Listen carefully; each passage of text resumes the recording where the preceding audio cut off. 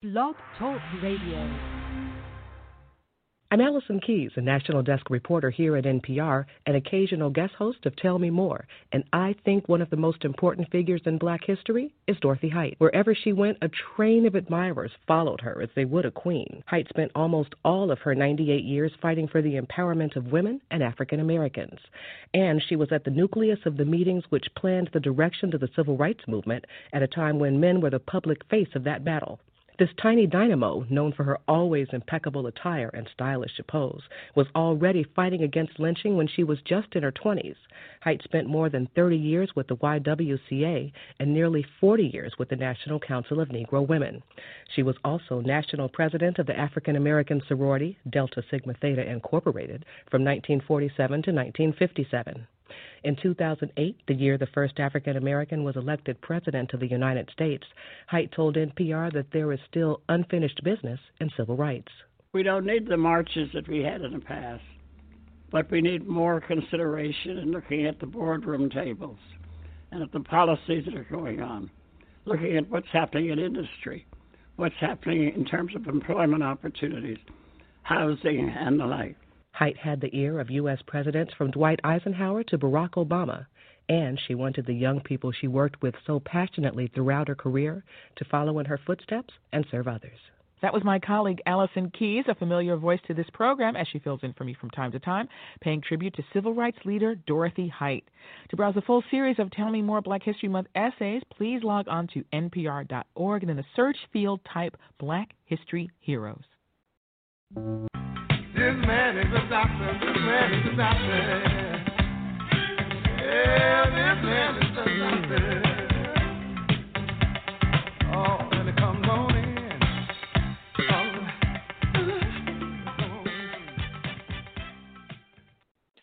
And good evening and welcome to another edition of the Bastard News Radio Show on the Bastard News Radio Network, WCOM, and Chapel Hill, Carborough, our sister station. I broadcast this bad boy. I'm LA Bachelor. I hope you're having a good one wherever you are and wherever you decided to tune in. We really appreciate you.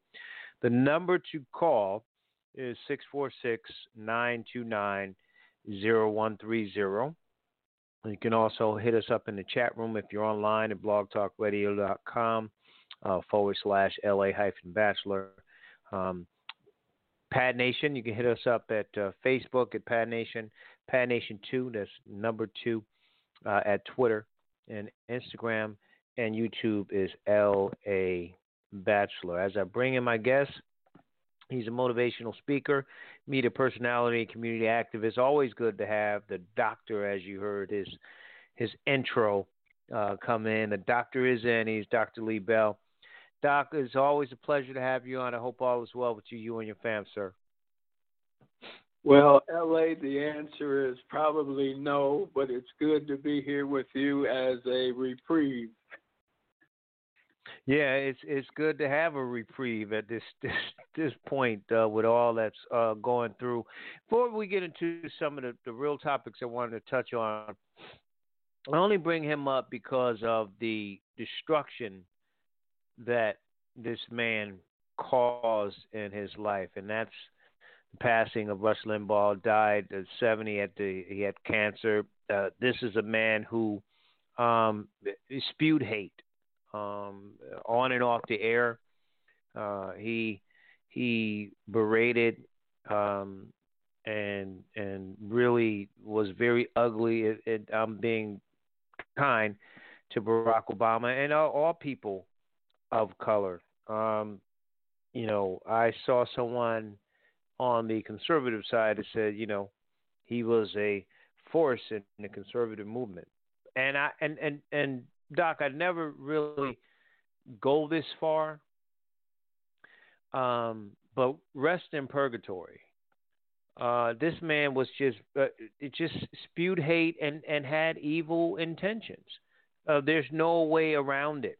And anybody who says otherwise shows their true colors and their true agenda, which is corporate greed, regular greed, hate, and envy, dissension, and divisiveness, And to me, that's what he stood for.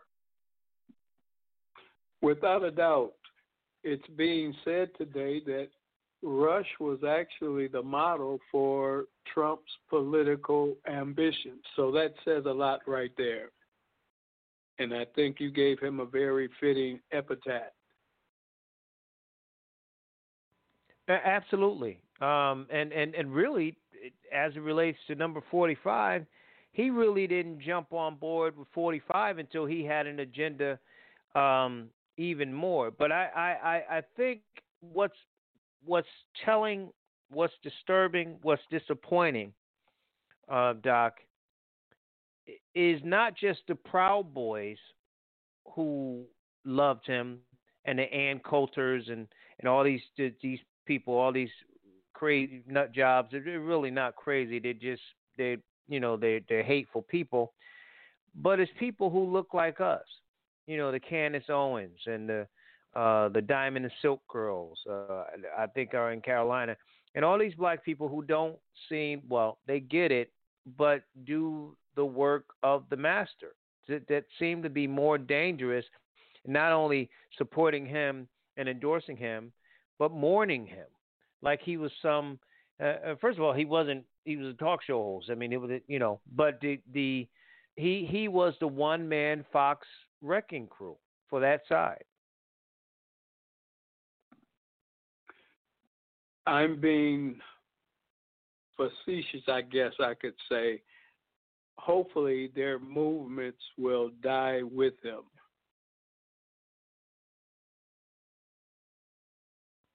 Yeah, well, good luck with that.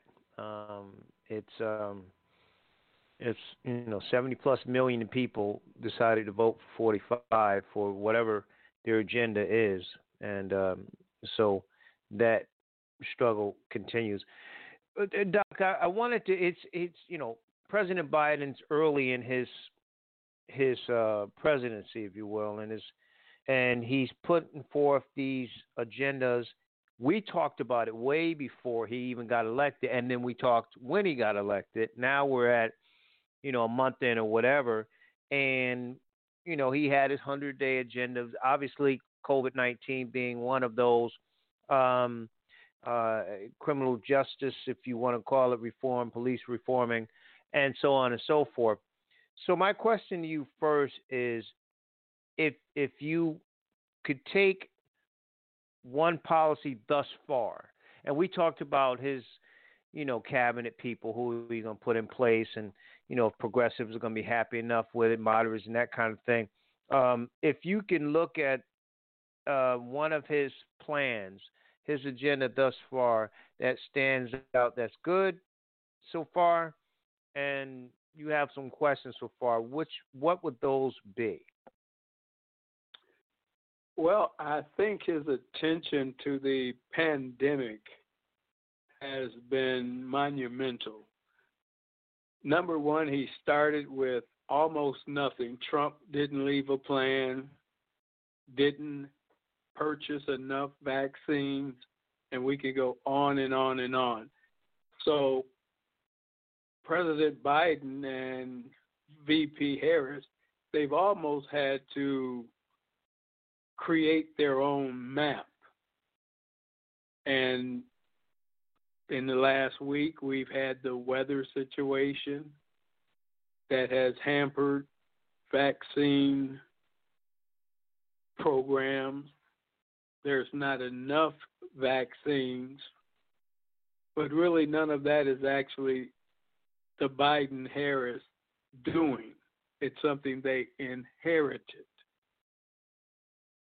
One of the things I do not like is the attempted pampering of the Republican Party, trying to do bipartisan work when you don't have a spirit of bipartisanship on the other side of the aisle.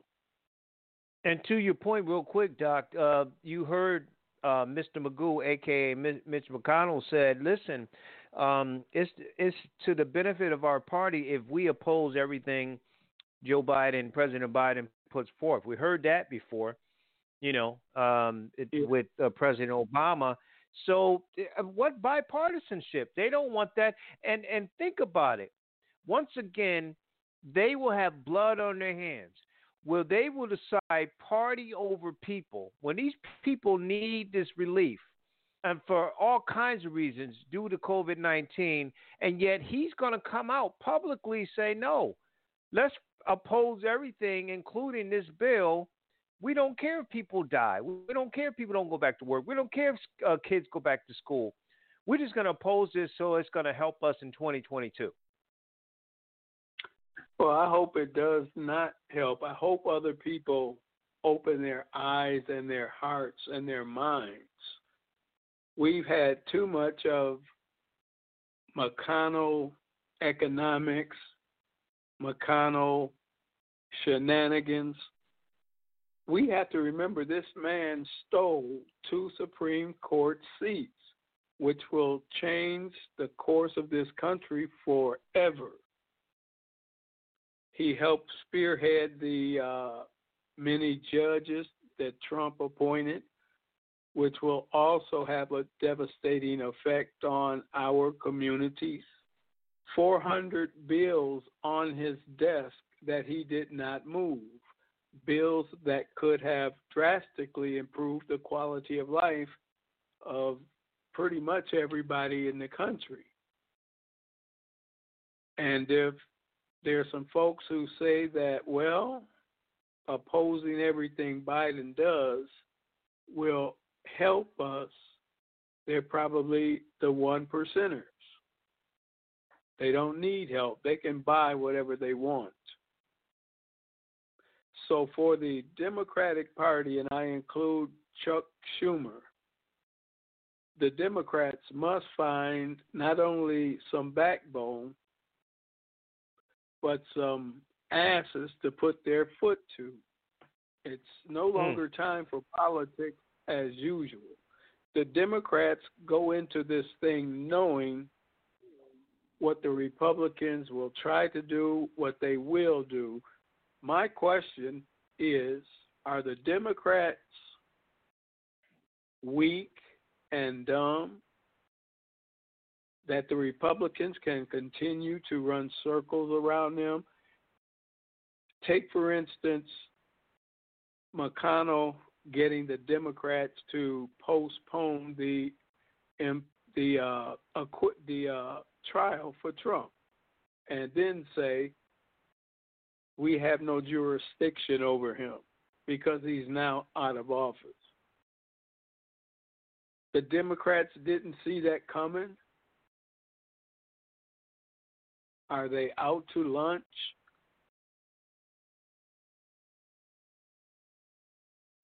Well, you know what, Doc? I will say this. You said,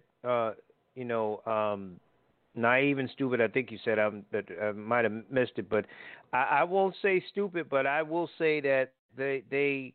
I've been saying this for the longest time. Republicans play chess. Democrats play checkers.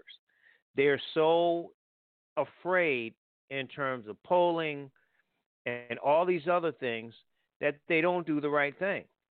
And I promise you, if they stood down with this impeachment, the Republicans and Lindsey Graham and all them said, listen, you want to bring in witnesses, we'll bring in a ton, and they bluffed them, and it worked. So if they're going to do that, not only they won't get this thing done for President Biden and all these Americans, but they're going to lose bad in 2022. I promise you that. It's going to happen, because if you're not going to help your base and listen to your base, including progressives, and you standing down just because Republicans, bluff at you and you flinch, then you will be the minority in 2022 in the House and in the Senate. Well, L.A., that's why I spelled Democrats with 3 Ks. You have members of the Democratic Party that are being complicit in the underpinning of our democracy. You do not let 2 Supreme Court seats go unless you're not working for the Democratic voters, you're working for white privilege. There are a lot of things I scratch my head about when it comes to the Democrats. The liberal Democrats are some of our worst enemies. They wear the Democratic label, but if you look at some of their work, some of the legislation that have been put on the table, you have to wonder, where is the allegiance? Absolutely. If you're just joining us, we're talking with Dr. Lee Bell, motivational speaker, media personality, and community activist here on the Bachelor News Radio Show. Go ahead, Doc. I didn't mean to interrupt, sir. For instance, here in Michigan, we're dealing with the Flint water crisis still, 7 years later, and we hear nary a peep from our senators. We have some U.S. reps that are out there talking loud, trying to do things, bringing some monies back to the community. But our 2 senators, they're worthless. So when I'm communicating with elected officials, I send the messages out to the senators, but also I'm sending out stuff to senators from other areas, hopefully embarrassing our elected officials.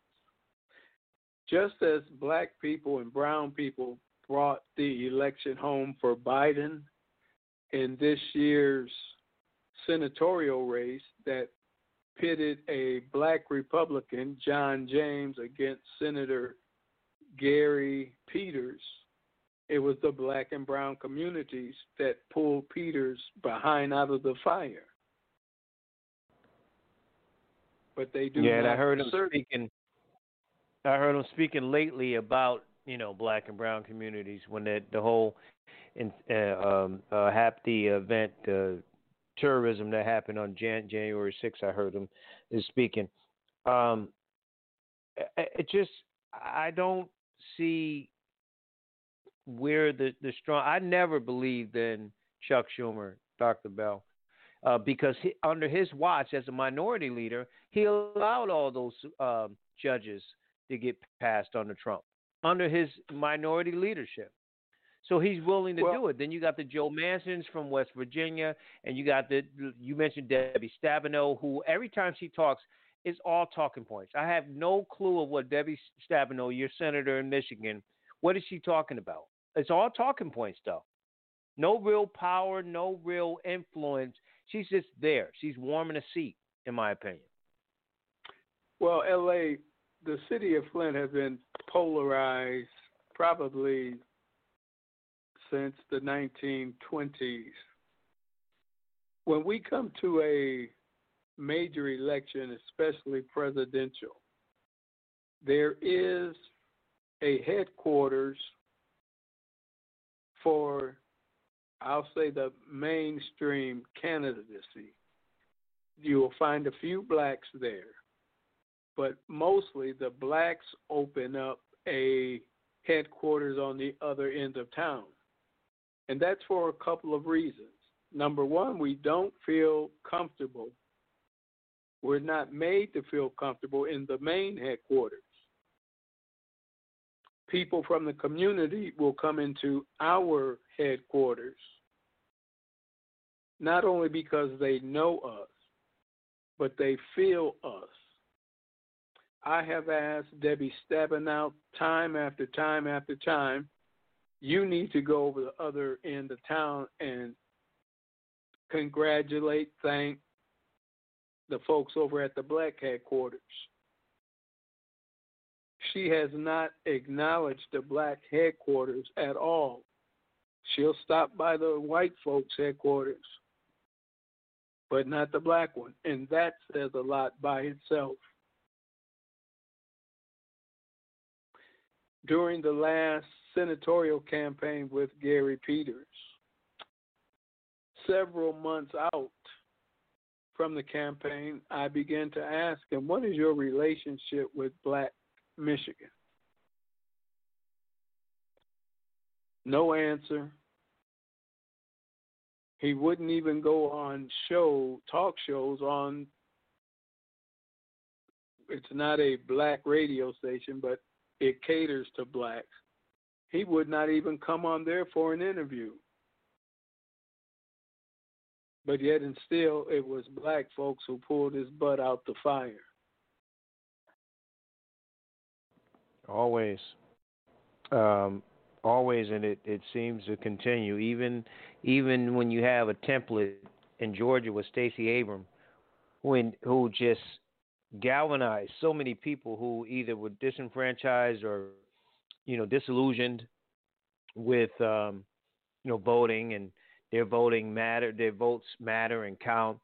She got all these people out. Template's right there. That's why I said one of the mistakes he made, Mr. Biden, President Biden, is that she's not in the cabinet. Maybe she turned it down. I don't know. Maybe she feels like she could do more outside of it. But I just think that if you bring someone like that in that has a template for one state, one of the most racist red states in the country, if not the most. I mean, look at Mississippi and some other places, but and it happened, but that's what that. I want to switch gears, Dr. Bell, to this cold weather, and it really speaks to the disproportionate numbers that we have in black communities when it comes to power outages and winter storms that knock stuff out. We see what's going on. We'll get to our stuff in a minute, but we see what's going on in Texas. I think they've had 30 deaths, and most of among black and brown residents. They've been hit the hardest. I had a quote from someone that said, whether it's flooding from severe weather events like hurricanes or something like severe cold, the history of the response to disasters is that these communities are hit first and have to suffer the longest. This is actually Robert Bullard, a professor at Texas Southern and HBCU, told the New York Times. And listen, this goes back to the racism when it comes to, not just people always look at economics and they look at housing, but environmental discrimination and genocide that takes place. And Dr. Bell, you're in Flint. You know how damn cold it is. I'm from Connecticut. I know how damn cold it is. We know cold. So imagine like a place like Texas and this climate change and everything is going on. It's a flat state, so it does get cold, but they don't get sort of the winter and our pipes are going. We get that kind of, in your face, you can't breathe type of cold in Michigan and in Connecticut. So imagine there, and imagine in Flint, imagine in New Haven, where I'm from, where if you live by these power plants, or if you're in these areas where they dump stuff, where the pollution is bad and the air is bad, and then you get this kind of stuff, and add in the fact, now go back to the wage issues, the wage discrimination, the fact that if you have no power, you got to go stay somewhere else, or you have to making adjustments to spend money to stay somewhere else, and you working minimum wage. As a matter of fact, you might be husband and wife both making minimum wage. So the power issues, losing power, and the winter storms and the hurricanes that knock all this stuff out, it's enormously worse in black and brown communities. Talk about that. We talk about economics and jobs and all these different isms. Nobody talks about the climate. Nobody talks about this pollution that goes on in our communities that affect us far worse than the white counterparts. LA, all we have to do is look at the Flint water crisis, the situation in Detroit with their water being taken over. There are there's a Marathon refinery in Detroit where they keep allowing more and more carcinogens into the air. They bought up the white neighborhoods, bought the folks out, tore the houses down, but they will not do the same for the black community. The Michigan Civil Rights Department did a study shortly after the water crisis began, and they concluded what black folks already knew, that the Flint water crisis happened largely because we were and are a largely black community. In the proposed settlement that were being offered, $641 million, that's an insult. If it was white folks, they would probably quadruple that amount. In the lawsuit, it's a proposed lawsuit. It's supposed to be a negotiated lawsuit. My question to everyone I come upon in leadership, what the hell did the state of Michigan have to negotiate with? It was their failure that caused the Flint water crisis. Then there's a racial overlay over the attempted cover-up of the Flint water crisis.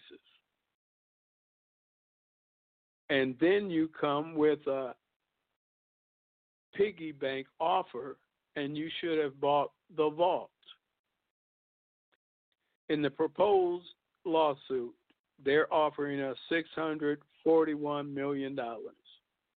The state put up $600 million. A local surveying crew put in $1 million. The hospital where all of the Legionnaire's diseases came from put in $20 million.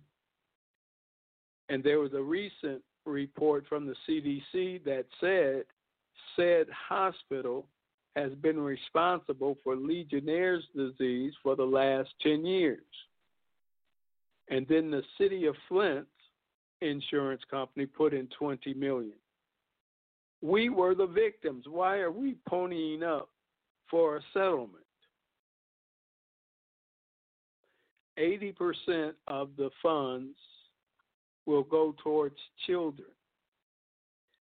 The lawyers will get over $200 million off the top plus expenses. If you are in an adult category and you want to claim damages against your appliances, your washer, your dryer, your dishwasher, your hot water heater, of course you have to have proof that you bought or those items were destroyed. You have to have receipts. That's no real biggie. But if you are a human being, an adult human being, you have to prove that you've been injured from drinking the poison water. You have to have a bone lead test. There are 3 places in the country that do those. The children have to have a neuropsych eval, which they are not getting because they are not available. To participate in the lawsuit, you must make up your mind. The deadline is March 29th of this year. The lawyers are supposed to send out communications to the community, information about how to get involved in the lawsuit, how to opt in, how to opt out. This is February 19th. 18th. Yep. We have not seen any notices yet. So essentially, Doc, they basically hoping that first of all, the lawyers are involved, so they're going to get their money off the jump, right? You were right. I said it like that, but I mean they're going to get theirs off the jump, that. But then it sounds like, they just want to put these obstacles in the way of people, so they get frustrated or they die, whichever comes first. Exactly, and they want the people to make a decision whether or not to be a part of the lawsuit, or you can get your own private lawyer, which is going to be less money from the top, the cut off the top anyway. So you get a personal lawyer, then so now you got to pay that $33.50, right? And then the money's already coming off the top anyway, so now you're getting even less. I mean, this is just and oh, by the way, listening audience, none of these people who caused this Flint water genocide, I mean, Dr. Bell's being, kind. I call it that because of people dying and potentially dying. None of these people are going to jail. Like nobody's going to prison for this. Zero. People getting brought up in charges, getting dismissed. They paying a fine. The governor of the state, he's paying a fine. Nobody's being held accountable for this. Had this been in Auburn Hills, right, or somewhat, Doc, one of these suburbs of Detroit or something like that, it'd be outrage, and they'd be in Congress and and all this different stuff, and it'll be a Auburn Hills relief bill named after someone, and all they singing Kumbaya and all they got the white face on it on the TV and everything else. But because it happens in Flint, where it's predominantly black, poor whites, black and brown, poor white people, right? Then nobody cares. Everybody's getting sick, people dying, and people writing books about their experiences in the government under that time in Flint, Michigan. That's where it's going, Doc. That's what it seems like. Unfortunately, I don't want to be pessimistic, but that's what it sounds where it's going. Well, that's exactly what it sounds like. Just the other day, former Governor Dick Snyder, and I call him Dick because he screwed the city of Flint and all other urban areas in Michigan. But his lawyer has been paid $3 million, and he said he needs some more money. The residents of Michigan are being forced to pay for his prosecution. Now, he is charged with a misdemeanor. Well, 2 misdemeanors. And his lawyers have already gotten $3 million. That's just since he's been out of office. Since he has been while he was in office, we were having to pay for 2 public relations firms plus some lawyers.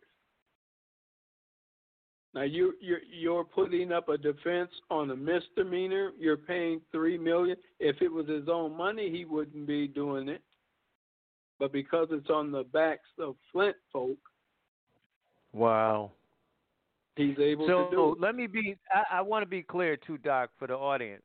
So he is using Flint taxpayer money to defend himself from something he really caused or knew about or endorsed. Yes. Wow. And he's a multimillionaire. Let's go back to the liars. The mayor here, the current mayor, has been telling the residents of Flint to go ahead and accept the $641 million settlement because we still have some other folks to sue, such as the U.S. government, the EPA. There's a couple other contractors, but also there are 2 banks that floated some illegal bonds, $85 million worth of bonds Flint was already in the position that we could not borrow any money. So how do you get a $85 million bond passed? But this is where I'm going with this. We found out last night that to be a part of the EPA lawsuit, you had to sign up in 2015.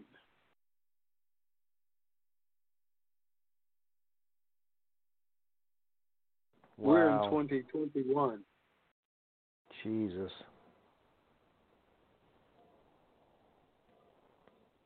And as the Temptations say, and the band played on. Doc, I'm gonna come back to how people can sort of fight against this in terms of Flint. But I want to go back and read this again. This is coming from our friends at Texas Southern, Robert Bullard. He's a professor there. He said, and I quote, going back to the EPA and the climate, these are communities that have already been hit hardest with COVID, he said. He said their households are working 2 minimum wage jobs, the essential workers who don't get paid if they don't go to work. And keep that in mind. And that's end quote. And the reasons around this disproportionate suffering to the conditions that black communities are exposed to, including close proximities we talked about to industrial sites and exposing to higher instances of pollution, longer instances of response time to repair damages by natural disasters. We talked about hurricanes and things of that nature, lack of economic equality. And for instance, housing projects are usually the first to lose power and the last to see power restored. Went on to say areas with large homeless populations worry as shelters, which are in these communities normally, or safe havens like churches are unable to service those need to due to power outages or lack of water and other resources. And they said some who are fortunate enough to have cars are turning to their vehicles for electric power to keep their phones charged and of course staying warm. You know, these might be people who might be homeless already may have a car, you know. And they said the lag in recovery time for black populations could wear out longer due to the way Texas, and in this case, electricity markets is set up where prices can increase based on supply and demand. And they said over 600,000 residents have their power restored over last night.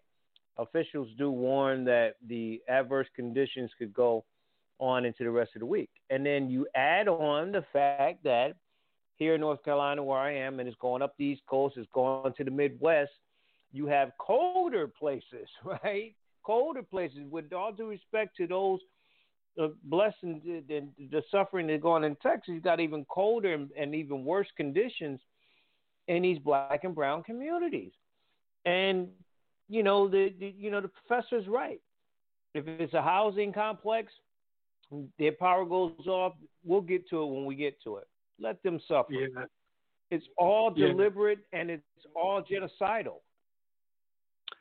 But LA, that brings me to something I saw earlier, that Ted Cruz is taking his family to Cancun. Of course. I saw that.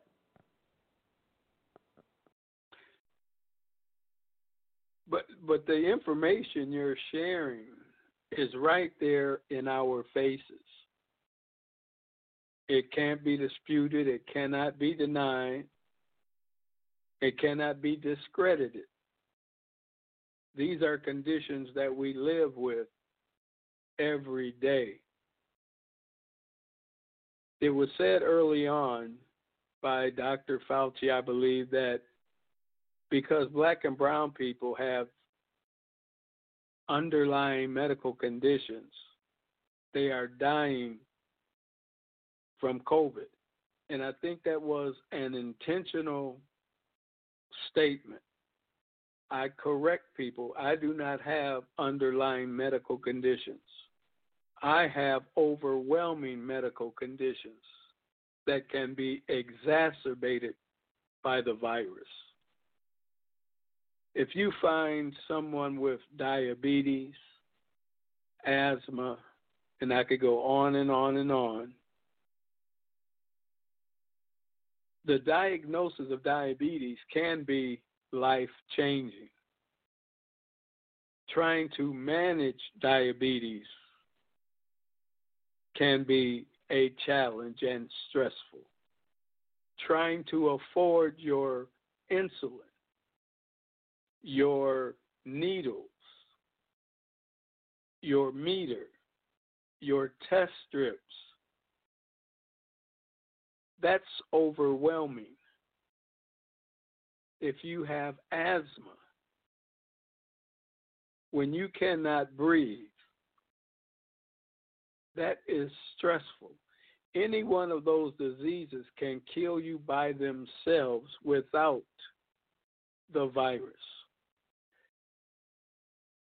So when I said I believe the powers that be framed underlying conditions, this is what I mean. If you say it's underlying, you are minimizing those diseases. So if you minimize the importance of those diseases, if you minimize the effect those diseases have on individuals, families, and communities, you are most likely to minimize the funding needed.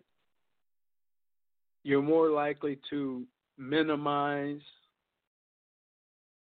the importance of what a certain population of people are dealing with, and you're most likely to underfund helping those individuals.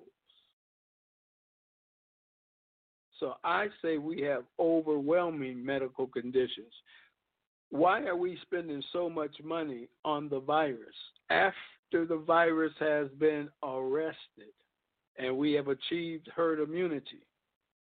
Diabetes, heart disease, asthma, and all of those things will still be here, and they have been here for a long, long time. So where were the resources that we're expending now? Where were those resources to do diabetes research, asthma research, heart disease research? Something does not add up. Well, and you know, it's something to be said for us to take care of ourselves. We know that, but if you're in the midst of that, it's, you know, if if your parent says "I told you so," and you get in trouble, right? It's kind of hard to hear. Well, maybe not your parents. If someone's telling you don't do this and you do it, and it's an accident or whatever, and then it happens, it doesn't really serve to relive everything. It needs to be fixed. So we know the issue is we need to take care of ourselves better to avoid the diabetes and those different things, right? Myself included. But at this point, now we need to see what we need to do. But you're right. It has to be a vision beyond that. It has to be, the problem's always been there. You know, welcome to the party. We already knew that a zillion people, I'm being facetious, you know, black people had diabetes. We already knew that. But you didn't treat it then. You didn't educate then. You didn't do the prevention then. Now you come in and it's sort of after the fact. So, you know, I get to your point. I understand what you mean. And do you think that the 1.9, almost 2 trillion, I think, dollars that President Biden's putting forth to this is going to not just the health, but also prevention and education that needs to be in place to solve this, especially essentially in the black community? I don't know, because there's so many people in the black community who say they will not take the vaccine. They don't trust it. They don't trust the folks who are pushing it. But even those, and it's a large number of black folks who do want it, they can't get it. They don't have access. There are no hospitals in their communities. There are no pharmacies in their communities. The powers to be have not connected with the churches in the community.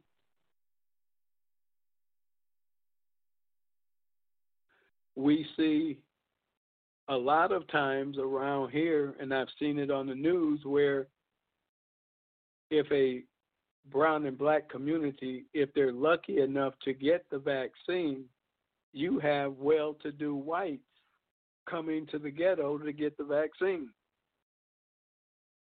So it's, some of it is access and some of it is excess. The Tuskegee experiment still looms large. That's right. And look it up, folks, black folks, if you don't know what the Tuskegee experiment is and what it was about and why black folks are always leery and cautious when it comes to these vaccinations. I mean, look, across everybody's family, Dr. Bell, including mine, people we ain't trusting it. We don't trust the police. We don't really trust doctors. I mean, right. That's just two areas right there we just don't trust because of the history. And the history, like you said, it right in your face. It's right in your face, both. Yes. In LA, go ahead. As we celebrate Black History Month, I want to remind people that the experience of inoculations was brought to this country from an African.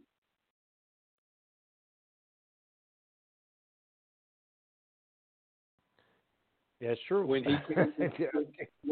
he came to these shores, he showed the medical community this thing called inoculations. Shots, getting shots. Just a little known Black history fact. And Black History Month, which should be all day, every day, 365. Doc, the other part of this is that when you look at, you mentioned the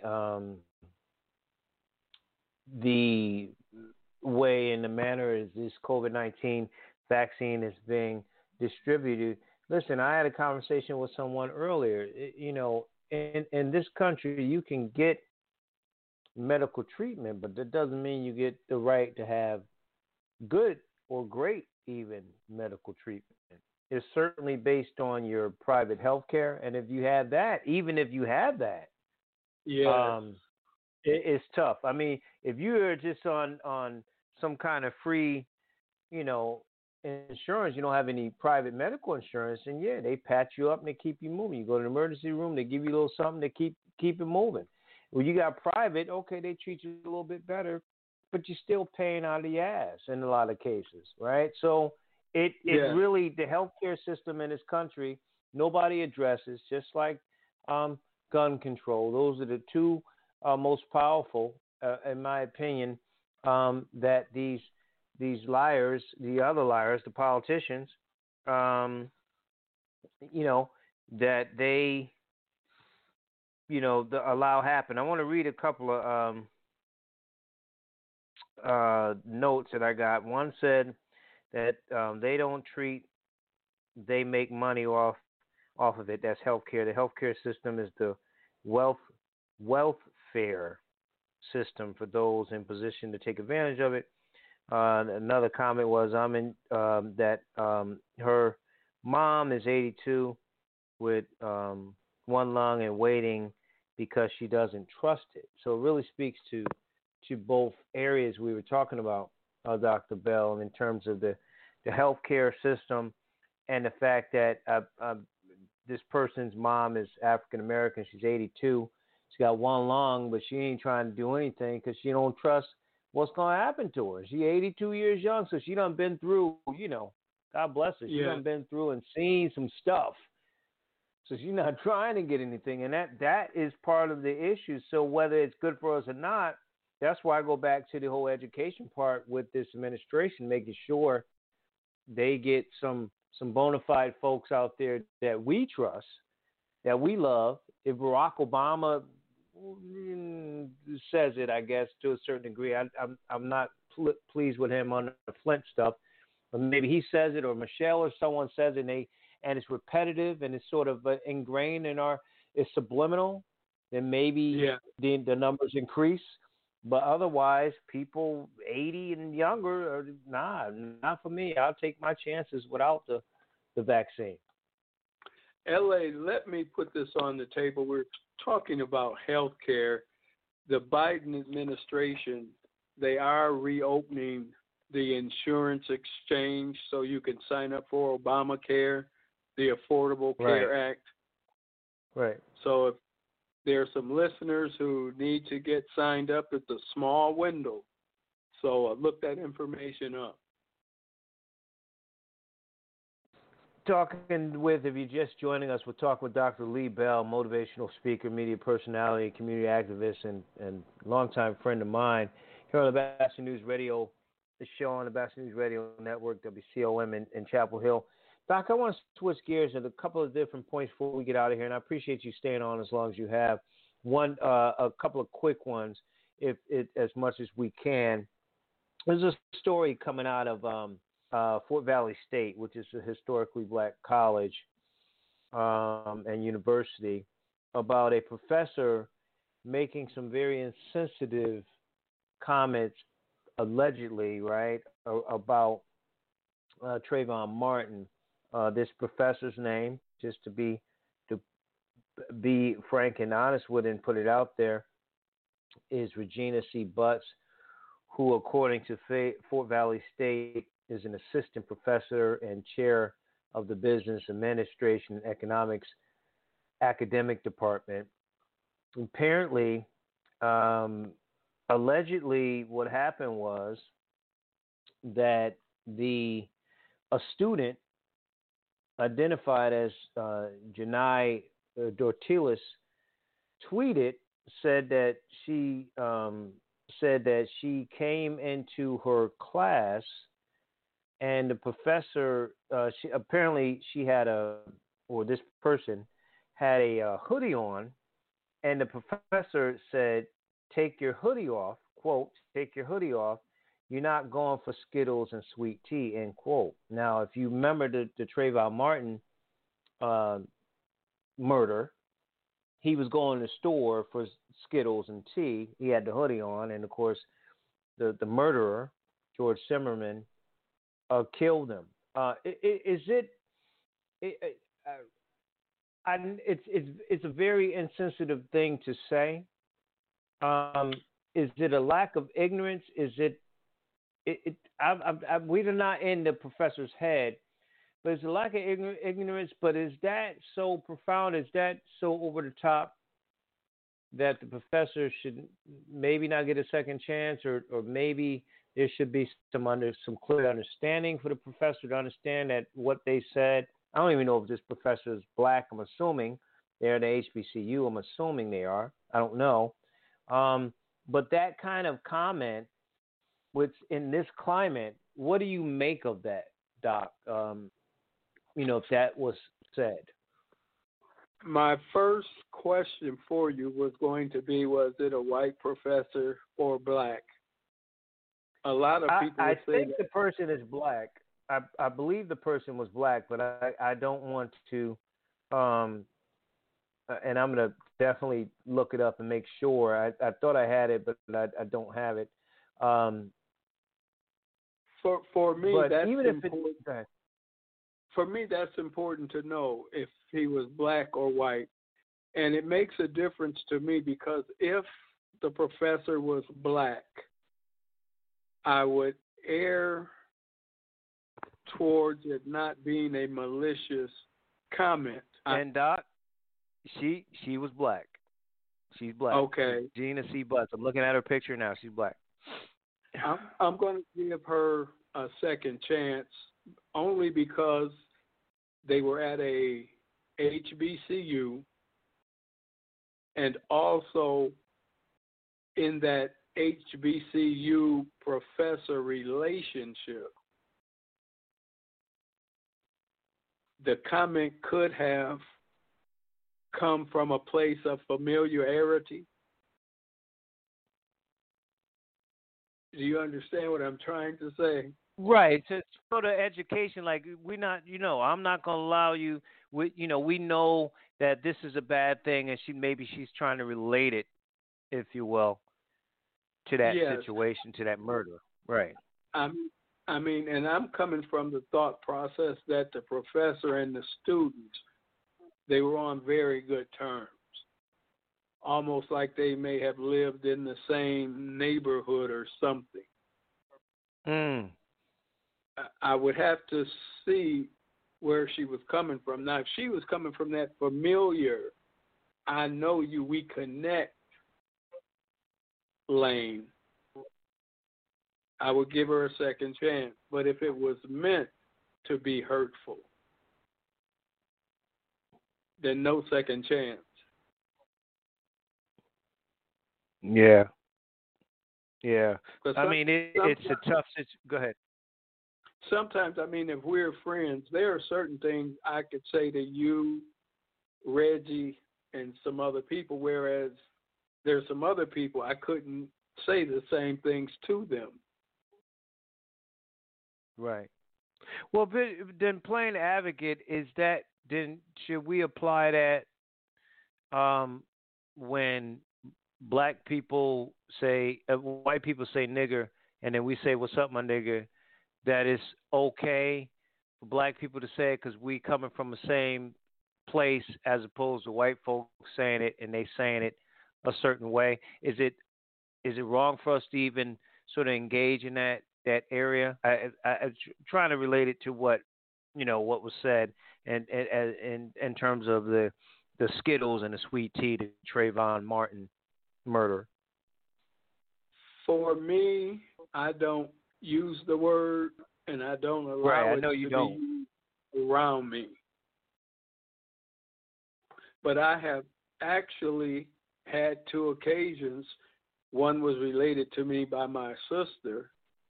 She worked at a bank, and her and this white lady, they got to be kind of familiar. But the white lady asked my sister, why can't I call you nigger? Y'all call each other. And then I was doing a Undoing Racism workshop, and very early on, two young white girls came and asked me the very same question. Why can't we call you that? Y'all call each other that. Now, these instances with the white girls in the racism class, they had only been in the class for like a week. So there was no friendship, no bonding or anything. This is just out the blue. This is what was on their minds.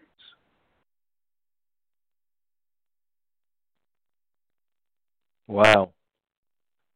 Right off the jump, they asked that question, and I think I remember your response, but you can give that response to folks.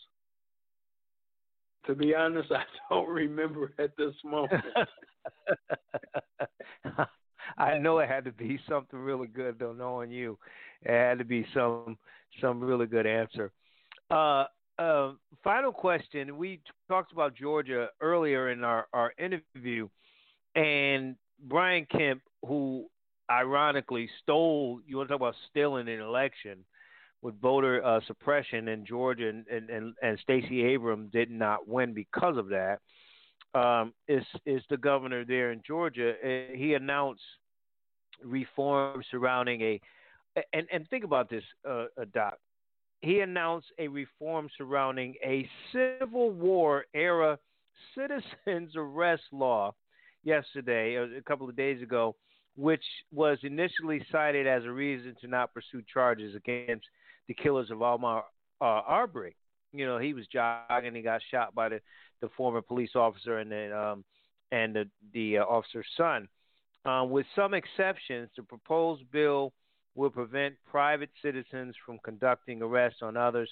The new bill proposed by him states that a detained person must be released if authorities do not arrive within an hour. He went on to say, quote, Ahmaud was a victim of vigilante style of violence. There's no place in Georgia, blah, blah, blah, blah, blah. So, first of all, 2 points for me. Number one, they still can hold you for an hour until police arrive. So a lot can happen in an hour. You still can get or shot. An hour or two, right. depending on where you live. What is the police response where you live? I mean, sometimes exactly. around, so you still can get killed. Sometimes and around then here, they don't even show up. I know, and welcome to the party. But the other part of it is too, Doc, that this is a Civil War bill. This is something going back to the Civil War, folks. So they're changing something that's been around for over what? I mean, it's just astounding. And it's so many. The scary thing is, Doc, I know you're going to answer.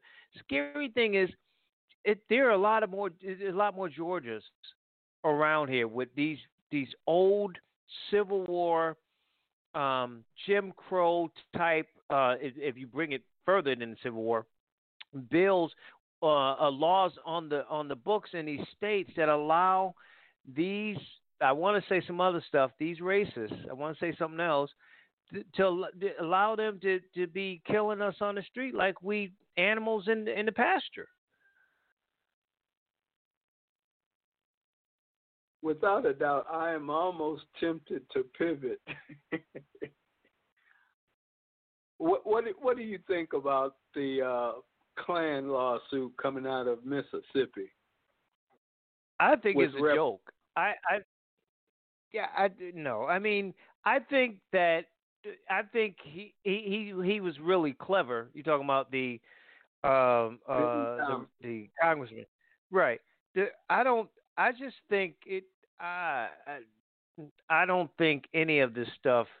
I hate to be so pessimistic. Until we have real change. See, people don't understand. It may be, even if it's a law in Georgia, you have what we call the federal government. So people can go and file an appeal with the courts, and they go over to court, and they can win their case. And if they win their case, then you go backwards back to the Civil War. So even if you have a case, we've seen Dr. Bell with, I've been kind of re-engaging myself with Thurgood Marshall and watching some documentaries on him and Brown versus Board of Education and some of these other cases he had as an attorney before he became a Supreme Court justice. That a lot of this stuff gets overturned. And so I guess what I'm saying, what I'm thinking is that until the old die, until hearts and minds agree, we're always going to have this issue. You're always going to have these racist people. They're always going to, instead of having robes, they got gavels. Instead of them being some crazy dude with a animal thing on his body going to the state in D.C. saying we taking back our country, we got doctors and lawyers that live amongst us that are doing the same thing, and they're hiding behind it. Until all of that stops, we're always going to have this fight.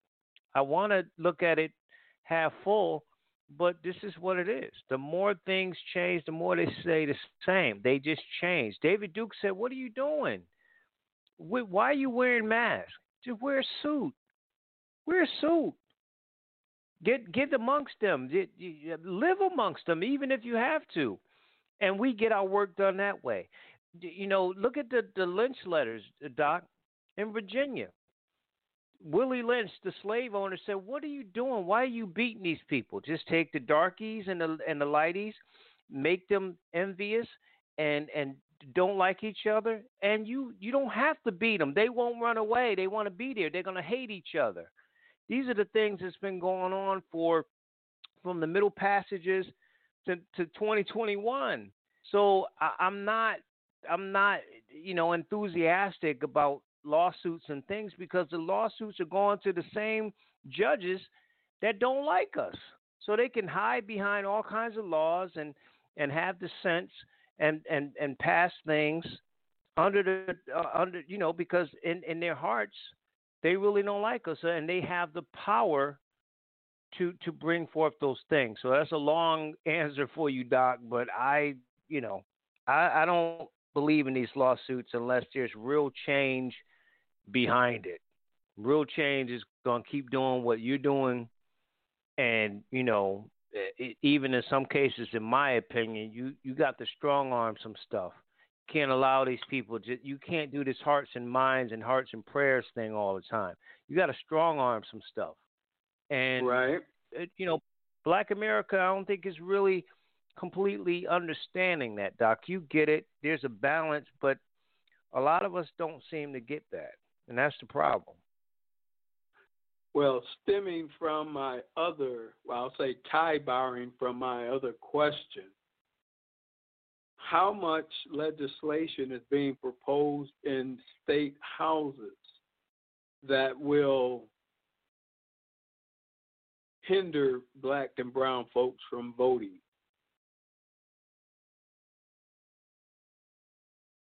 Well, that's rhetorical, because really, you could say how much of the state legislators are in favor of that, and then now you got to go back to voter suppression and redistricting and gerrymandering and all those different things. Black communities that are represented by white conservative or even extreme people. Or just extreme people, because black folks, we got one in South Carolina that voted to acquit this idiot, and he black.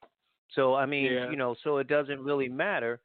It really, I think and that's where it starts, Doc. And you get that. The fact is that people get caught up in the president voting for the president. They forget about judges and congressmen and aldermen and mayors and police chiefs and city officials and everything. Those votes really matter more in your life than the presidency. Presidency is 4 years, every 4 years. So, senators and that kind of thing. Yeah, those local races have a more direct impact on your quality of life than the president.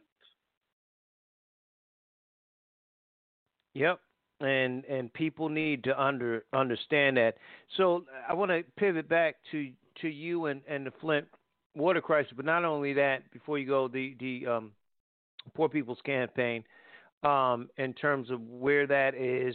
I know I get the emails all the time, and they send local stuff that I'm engaged in. But with Flint, I mentioned, nobody's really being held accountable. So where do they go? And in terms of this lawsuit, give out the information on how people, if they decide, you said to file for this, believe you said in March is the deadline, that they can kind of get involved with this.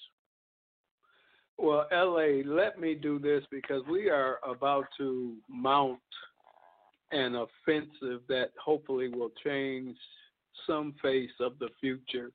Our former mayor, Dr. Karen Weaver, now has a Monday through Friday radio show from 7 to 9 on Superstation 910 AM.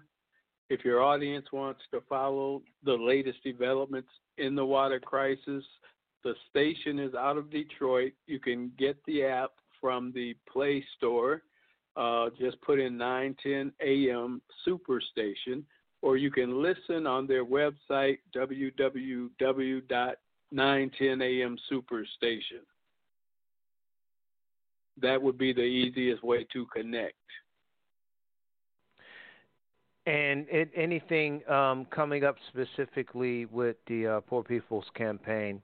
And incidentally, we need to get the former mayor on. I know you have ties with her. We need to get her on to talk about what she's doing and talk about her broadcast. Okay, I'll try to make that happen as soon as possible. And the Poor People's Campaign? I'm not doing much right now with them. I stepped away for a month. I know Reverend Barber and the team, they're still trying to recruit people even after the pandemic has devastated much of the country. People are not flocking to the campaign. Well, that's unfortunate, but we'll make sure we have that information. And again, Doc, if you can get with the mayor, we certainly would love to have her on, and she can tell us what's going on, and give her out her information on her broadcast as well. Doc, as always, sir, I appreciate you. I appreciate your mentorship and all that you do for this broadcast. I love you, man. You be safe, be careful, and we'll talk with you next week, sir. Thank you so much. Okay, thank you, LA, as always, for having me in the bachelor pad. Thanks, Doc. Appreciate you. Dr. Lee Bell, motivational speaker. He's a media personality and community activist joining us, dealing with a lot of things. The Flint water crisis there in Flint, Michigan. Well, people are literally sick and dying with Legionnaires and everything, the water, and no one is in jail. Like, nobody's been accounted for this. They knew about it just like number 45 knew about COVID-19 on a national scale. This governorship and all of his folks that work for him knew about it. They covered it up.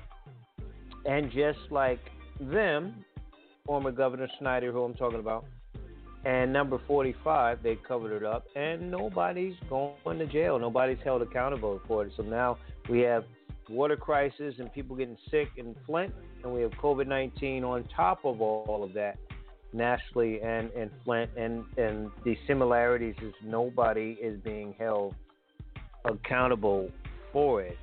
And in these black communities, the scenarios, situations are even worse. So, we can be law-abiding. We can do what we need to do. But the other side can go to Washington, D.C. and take their damn country back. I'm laughing because it's ridiculous. Meanwhile, our black asses are dying, so it's okay for our asses to die, and they can take their country back, though. Take their country back. Wasn't here before Native Americans, but they gonna take their damn country back. 646-929-0130, the number to get in touch with us. It's the Bastard News Radio Show on the Bastard News Radio Network, and our sister station in Chapel Hill and Carrboro, North Carolina, WCOM. Listen to them, too, on WCOMFM.org. And, of course, if you miss any part of this broadcast or any, make sure you go to the Bastard News Radio Network, Bachelor with a T, BastardNewsRadioNetwork.com. We will continue. Stay here. Don't go anywhere on the show.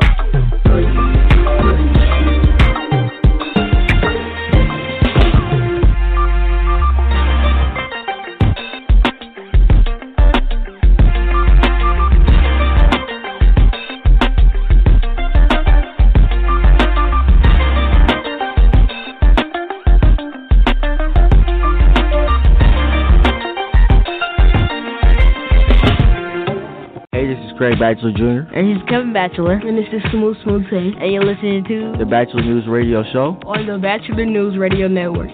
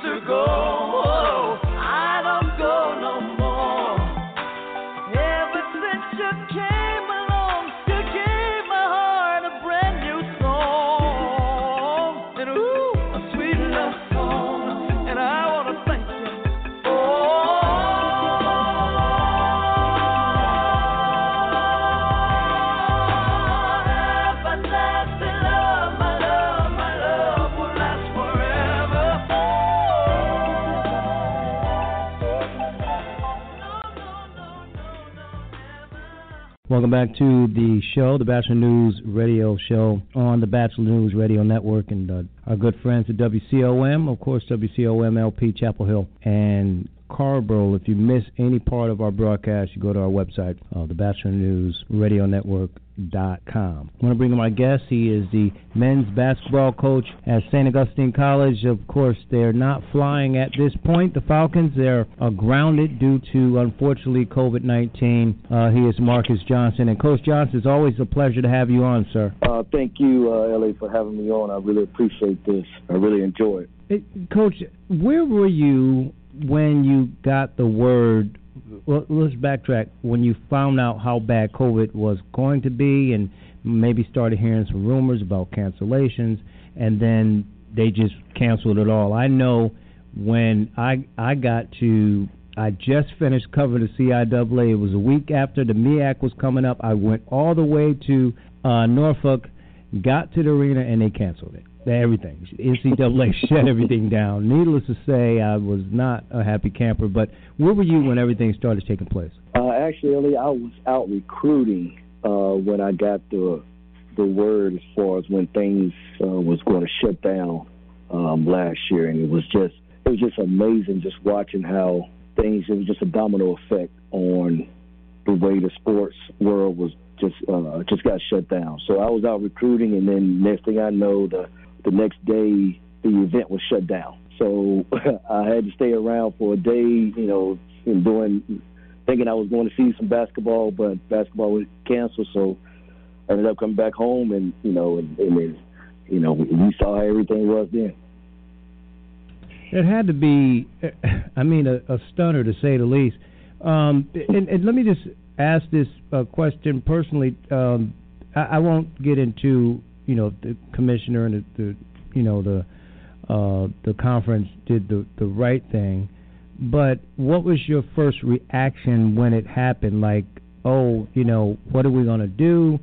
Or based on what we knew at the time, this was a smart decision. What was your first thoughts? My first thoughts were the well-being of the players, because mentally I knew they were already fragile from not having a traditional preseason. So that was my immediate thought, was the players, how can I get them under control mentally to understand that this is probably for the best interest, for the welfare, healthy for our players, just to get them on the same page and understand that the season, even though we're not having a season this year, next year we can come back and we can get things going, and we are going to do some type of workouts in the spring. But mainly just talking with them to let them understand that this is just, I know it's a bump in the road now, it seems like a mountain, but it's just a small piece of life that we have to, what we call, adjust and adapt. Not only pivot, but we have to adjust and adapt. This is just one of the things that we just had to do as far as adapting. If you're just joining us, of course, we're talking with Marcus Johnson. He is the men's basketball coach at St. Augustine's University Falcons, and the whole entire CIAA conference, and of course others have canceled all basketball this season. And Coach, I'm glad you said that, because I won't get into names and universities and things, but I've had some people on, and I've read and know of some others who decided that they were going to play. And unfortunately, it doesn't make a difference in terms of, COVID seasonal color, but I think it's could be potentially dangerous if you're HBCU and you put these kids out there and they're on campus and everything else, and God forbid something happens, then it's really a mess. That is true. But one thing I've talking with other coaches and just looking at the situation, the only way to really not contract it or stop it is you have to stay in your house and go from your living room to your bedroom to the bathroom right. to the kitchen. So anytime you leave the house, there is a risk of you possibly getting exposed. But I think I commend my guys that I think they did a good job of handling the safety measures that we put in place for them at the time. And we were able to get some work in, some practices in. But, unfortunately, the way things were as far as with the conference, as far as with the school situation, I think it was just too much to bear and too much risk that they didn't want to, really put us out there like that.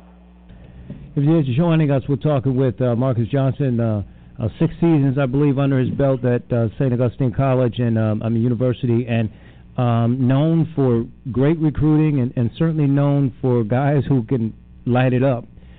Certainly, if you look at the three-point shooters and Tyree Gathright and guys like that. One of the things, too, I talk with other coaches we've had on. We have Robert Jones, I'm sure you know him, Norfolk State, some others on.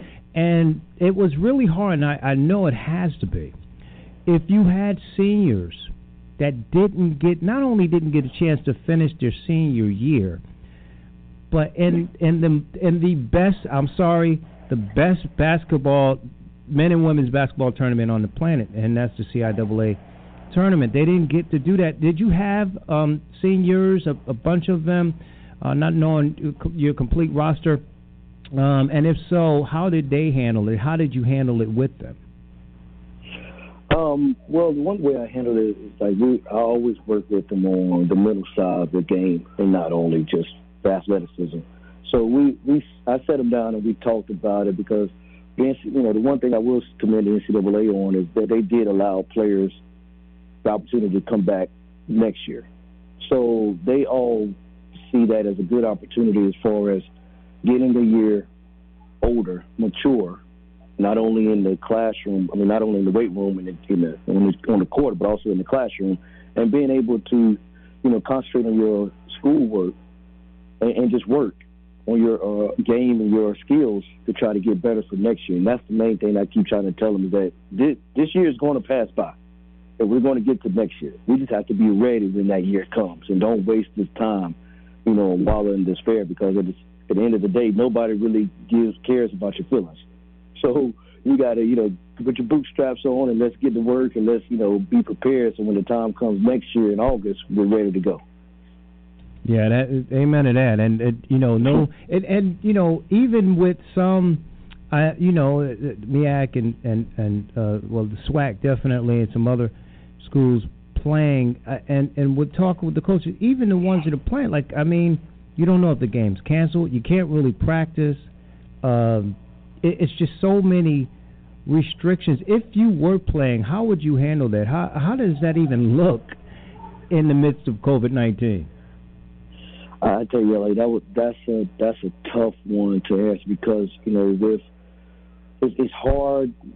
It would be hard because we have our students on campus, so we're not able to put our players in a so-called bubble. The main thing that we just kept, pounding in their head was just stay safe, wear your mask, wash your hands, keep your circle tight, and don't try to do anything extra. And that's a tough thing for a kid to deal with, a young kid, a young adult. But at the same time, if we want to get this season moving and with no interruptions, that's what we're going to have to do. And it was tough. We had to deal with it when we were practicing. Luckily, a week or two, we were able to be in a little bubble. But before that, guys had to just really stay in their rooms, go to the gym, stay in your rooms, go to the gym. And that was and it was an adjustment. But I think as far as we have to give these kids credit that they were able to adjust. They were able to adapt. And I think that they did a great job of doing that. How has it been for you personally? Again, it's some people have had, unfortunately, we pray for them that lost people due to this. But how has it been for you personally and your family? It's been I keep going back to these words. It's been an adjustment. A lot of people don't realize I had COVID back in July for about 2.5 weeks, which was it was tough. I've had family members that's had it. But one thing I'll be able to do is, I have a son that plays high school basketball. Actually, I just left his game to come out here to talk with you. That's what I do a lot now is spend a lot more time with him because normally I'm practicing at this time, but now I'm able to go see him a little more and see what he's doing, and also I'm able to get into some high schools and some practices of schools where typically sometimes it's been tough to get over. So that's one thing I've been able to do, and just looking at it, I'm trying to turn the negative to a positive and get out and just see as much basketball as I can, and put my eyes on kids and spend as much time with my son as I can, while he's in his teenage years.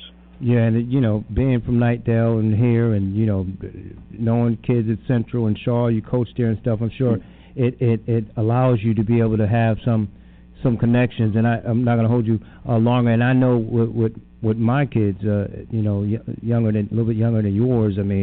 We bonded because of this. So it's it's good You know, my new name is Daddy, though, but I mean, other than that, but other than that. Right. But what about the kids? How are your players doing? Are they coming to you with concerns of any sicknesses, or are they receiving any sort of counseling to get through this? Because it's a mental thing. To be secluded and indoors all the time, it's got to be stressful. It definitely is, and actually early on in the season, back in first semester, back in I think it was in October, November, I did bring in a psychologist to talk with them, and we were doing that probably once a month. We were bringing a psychologist, and I'm gonna get back to that. We haven't done it this semester yet because kids just got back on campus last week, so we're going to do that more, to just bring a counselor in to talk with them, because it is tough. I mean, it has affected me as well mentally, so I know it's affecting them, because, you know, I told somebody yesterday, I told my class, I said, this is the first time in 38 years I haven't been able to go to a basketball practice and actually participate. So it's an adjustment for me. It's a huge adjustment. So I definitely understand their pain. But they're able to talk, and they know they can come to my office and we talk about it at times. But like I tell them all the time is that, you know, the Lord will not give them put anything on them that they can't bear. So therefore, this too shall pass, and we're going to get through this. And we're going to get through this together.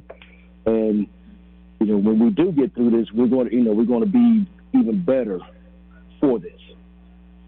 Yeah, and, you know, the Lord doesn't make any mistakes, so you're right. You can come out on the other side better. Final question for you. I know you said you're probably going to do some stuff in the spring. Is there a solid game plan, or, again, with COVID, you just don't know at this point? You have sort of a little bit direction moving forward? Yes, our game plan right now is to really treat it just like a regular postseason. So we're going to get in the weight room. We're going to get some skill development in, and we're going to go for about 6 to 8 weeks, and we're going to hit it hard to develop and to get better. And like I told you, we're not going to waste these months and wallow in despair because we're not playing. We're going to get better, and so we can come back next year even stronger, so we can be able to compete for a championship. He's had success at St. Augustine University in 6 years, of course, coached in the CBL and done well there. Marcus Johnson, I appreciate you, sir. You be well. Be safe. God bless you and your family. We'll talk with you soon, sir. Same to you, L.A., and I appreciate it. Thank you. I'm Emily Oxenschlager, assistant producer for Tell Me More, and one of the people in Black history who I remember most is Zora Neale Hurston. She was an author, folklorist, and anthropologist who is perhaps most famous for her novel, Their Eyes Were Watching God. She was proud of where she grew up, Eatonville, Florida. It was one of the first all-black towns to be formed after the Emancipation Proclamation, and the first such community to become incorporated. To this day, when I read her work, I am instantly transported to the world she must have seen before her. I can feel the humid summer nights of Eatonville on the back of my neck. I can draw inspiration from the strong women she writes about, women I imagine to be a lot like the fiercely independent Hurston herself. Armed with her notebook in hand, eyes and heart wide open, Zora Neale Hurston was ready to document life in words and ways rarely used before, and few have been able to replicate since. Hurston herself once said, "There is no agony like bearing an untold story inside you." Thankfully for us, hindsight is 20/20, and the stories inside Zora Neale Hurston are getting the recognition and readership they deserve. That was Emily Oxenschlager, assistant producer for Tell Me More, paying tribute to author Zora Neale Hurston. To browse the full series of Tell Me More Black History Month essays, log on to npr.org and in the search field type Black History Heroes. I don't know where my baby is, but I'll find him somewhere, somehow. I've got to let him know how much I care. I'll never give up looking for my baby. Been around the world and I can't find my baby. I don't know when, I don't know why he's gone away. And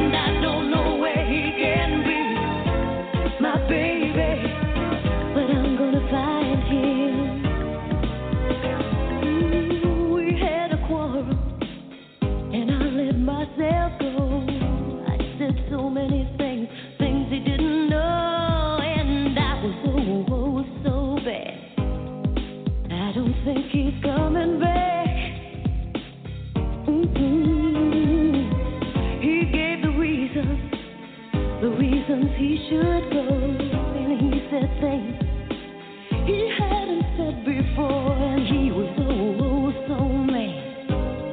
And I don't think he's coming back, coming back. I did too much lying, wasted too much time. Now I'm here and crying. I've been around the world and I can't find my baby. I don't know when, I don't know why he's gone away, and I don't know where he can be, my baby. But I'm gonna find him.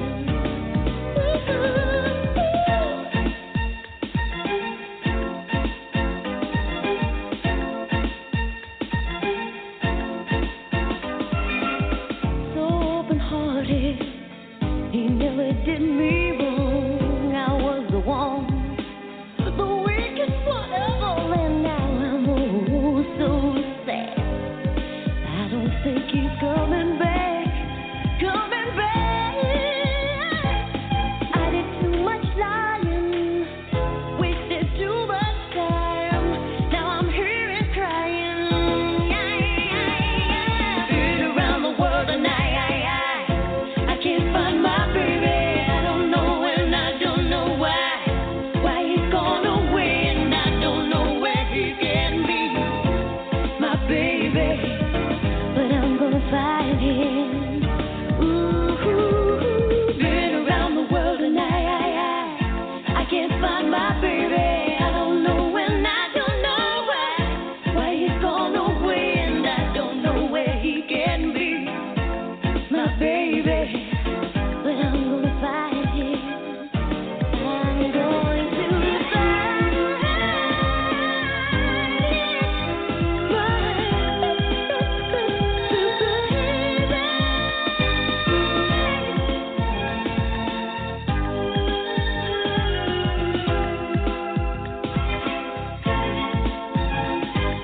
I did too much lying, wasted too much time. Now I'm here and crying.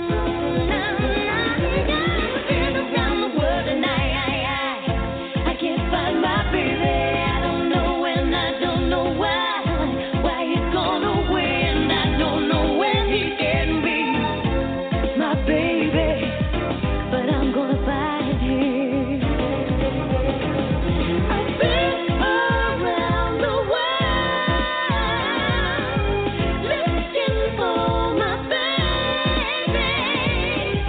Been around the world, and I'm gonna find him.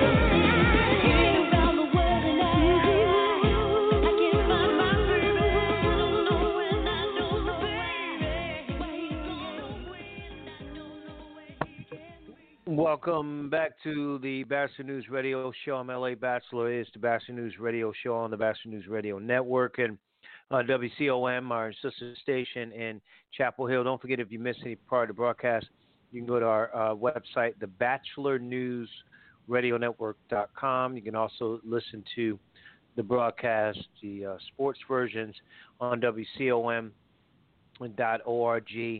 on Sunday mornings and Wednesday overnights as well. We'll get into specifics as well on that.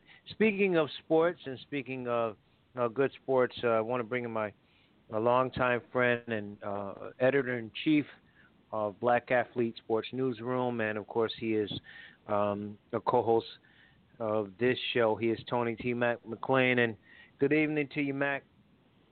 How's it going? Good.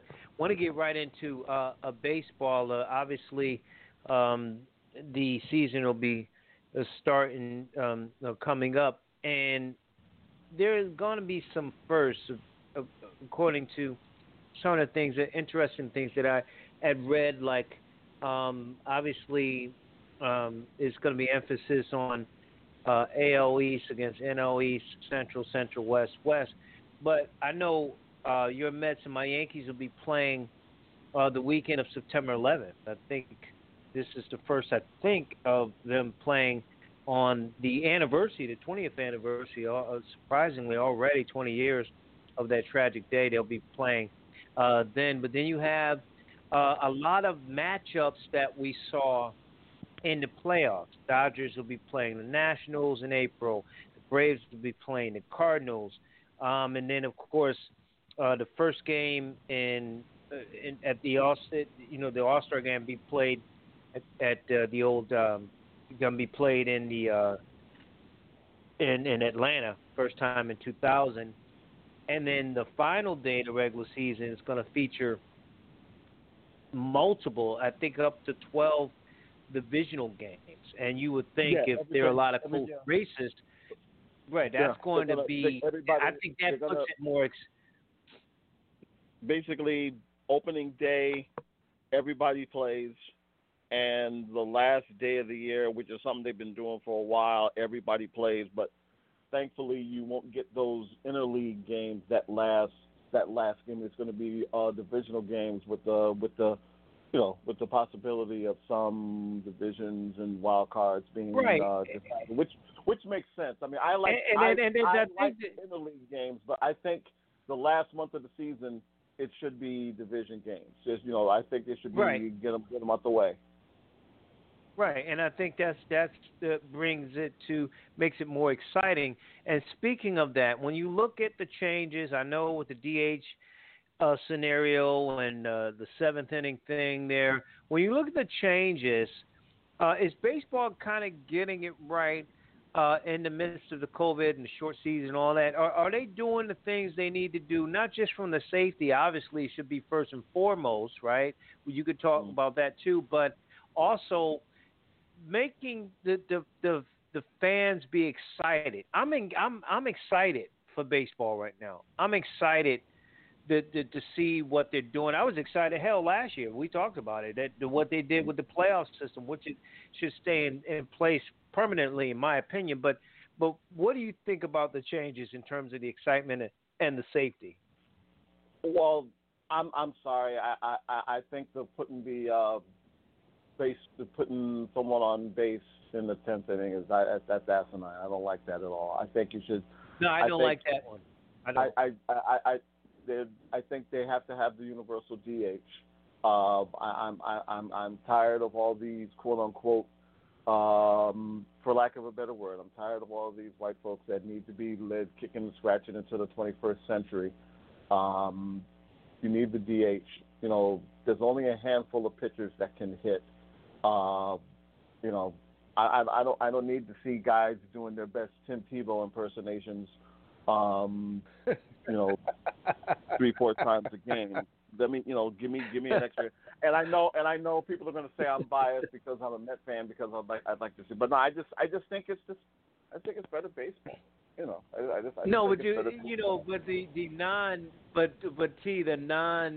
But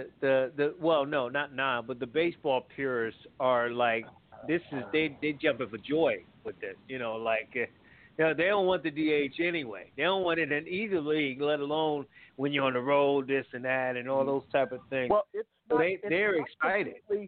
It's not completely dead yet. They had the thing where they sort of forced the players to sort of sign a deal that they didn't want to, and owners and players basically said, no, they're still, the CBA is up after this year, so that's another Damocles sword that's hanging over this season, but that's another conversation in and of itself. But it still could possibly happen. I believe there's put it this way, as of right now, and spring training has already started, and games actually begin on the 28th, which is next Sunday. There is still the possibility of the extra wild cards and the universal DH. If you remember, they did it sort of late. They did it during the time of when the season was still up in the air. So it could still possibly happen. So a lot could change. And see, I'm looking forward to, but I'm also, and I'm not trying to be a killjoy, but we'll wait and see. We see what's going on in the NBA and NHL, and they're like between COVID and the brutal weather that's all across the different parts of the country, things are being canceled. The first full weekend of college baseball has all been wiped out this weekend because of all the crazy weather in Texas. A lot of HBCUs were going to start playing ball this weekend, but everything's been pushed back. So, I hate this. Again, not to try to be a killjoy, but we'll see how things play out. But I'm not. I don't think that I'm not ready to give up on the extra. But we may still get what we had last year. But see, they still want to play 162 games, and they're not going to play 162 games this year. They're just not. I mean, I think maybe in a perfect world they may get maybe 140 or so between rainouts and COVID stuff. And see, they're also toying with the idea of opening up the parks in spring training for like 10 to 20% capacity. So it's they're trying to recoup their losses, but again, let's be honest here. The only thing that's changed is the calendar. People are still dying, and all this other stuff. I was talking with someone today that was thinking maybe all the bad weather will sort of kill, will knock the virus out.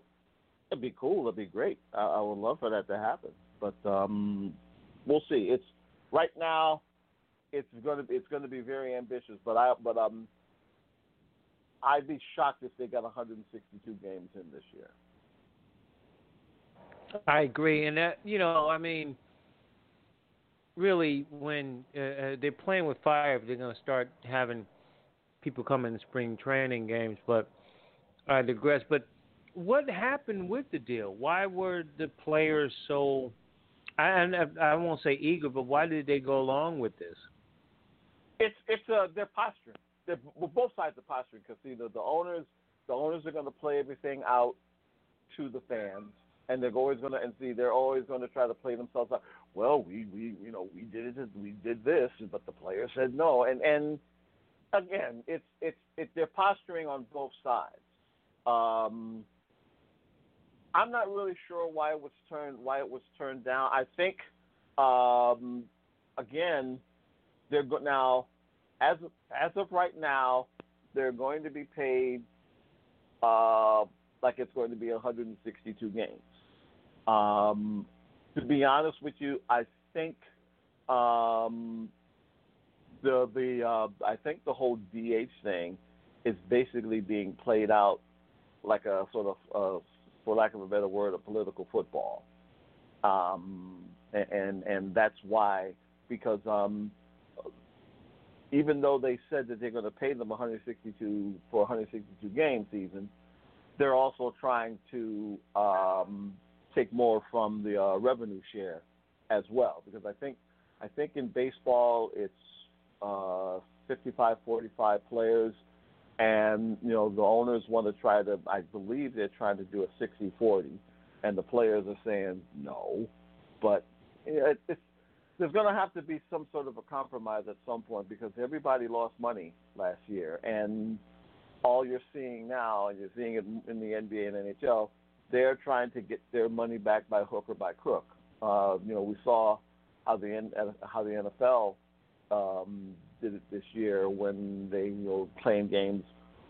This for the first time ever, all games were played on every calendar day, every day of the week this year because of between the COVID stuff and everything else. But we'll see how we'll see how things play out. And again, I'm trying not to be a killjoy, but a lot really hasn't changed from a year ago at this time. So, well, you're not really being a killjoy. You're being realistic, and that's really where it is. I mean, in terms of how many they play, and then the CBA.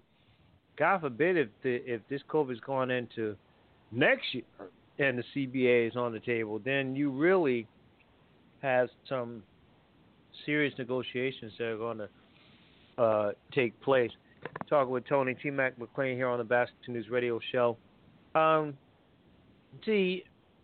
I wanted to look at some teams, and you can throw in some that you would give the best and worst case scenarios, and maybe go to a team in each division. So I'll start in the American League East. I won't do Boston or New York because we always do those. But let's talk about Toronto. I mean, obviously they bring in Springer. They could certainly bash the ball. It's certainly their pitching might be good, but the worst case scenario maybe those people they brought in, those free agents, don't pan out. What do you see the best and worst case scenario for Toronto? I think they'll be in the mix. They definitely added more firepower to the already potent lineup, but they're going to go as far as their pitch, plain and simple. They're going to be leaning on Ryu a lot. He's going to be the ace. They're hoping, I think, that a couple of their folks from within will take it to another level. I forget the name of one of their number one prospects. They played him a little bit last year, and he showed up and he showed well. They're going to be in the mix. I look at them being more of a contender than Tampa, to be quite honest. I think, coming off of a World Series loss, and plus the fact that they let some, most importantly, I feel they let their best starting pitcher, both of their best starting pitchers go, Charlie Morton and Blake Snell. And I also think there's going to be some residual effects of Kevin Cash's analytics moment. And I think Toronto can take advantage of that, because Tampa is I think Tampa's window to win was basically taken away from them by their manager, and then management didn't bring these guys back. So yeah, there's right. I was going to say they lost a lot too. And see, I think that decision is going to hurt them a lot more than they realize, because you don't, especially when you realize that how much of a percentage those two guys were a part of that team. You just can't let two. I mean, you're basically letting an innings eater and a former Cy Young walk, and you expect to still be in a contention. No, at some point, At some point, in a small market, which they're not going out to spend money and take on salaries and even in trades to take on. You know what I mean? That's even worse for them. And I get it that they've got a great farm system, but what good is a farm system is if you're gonna let them walk after they want their money? Even with this kid. The kid that hit all the home runs, Rosarena, is he still going to be there after this year? Is he even going to still, at some point he's going to want to get paid, and they're going to let him go. That's why I've always, I've always been very hard on them, and it's very tough for me to embrace them, because they're basically like the Marlins. When they do get a little bit of success, they let the roster. I mean, even the Marlins are going to probably keep their players longer at this point in time right now. And even in Florida, where it's already tough to even keep people in the seats because there's so much to do in the Sunshine State in that type of year. I mean, that time of the year, I should say. And you notice I didn't mention COVID with either one of them. That's a given. That's a given. Right. And in a state with a crazy governor that doesn't seem to give a damn about COVID for the first place. I look at the Central, and you look at Minnesota, they always seem to be a player. Obviously, the White Sox making changes, the new changes there. I've been picking them for the last couple of years. They've been burning me pretty bad. But the Indians, again, I mean, their upside to me is down, losing Lindor and Carrasco and Santana and Brad Hand and all these guys. I mean, they're the bigger market, if you will, in a way. Tampa, when you lose all these people, you got a guy that might compete for Cy Young there. But what's the upside and the downside with Cleveland? I see them maybe just as a 500 ball club. I mean, for the first time in a little while, there's not an expectation. I do think the two kids that they traded for Lindor, I think that's basically going to be the new Omar and Alomar for them for the next 10 years. But you had to give up something to get an all-star. I think Jimenez and Rosario, barring injury or what have you, I think that's your double play combination for the next 10 years. I think they could, I truly think they could be Vizquel and Alomar for them.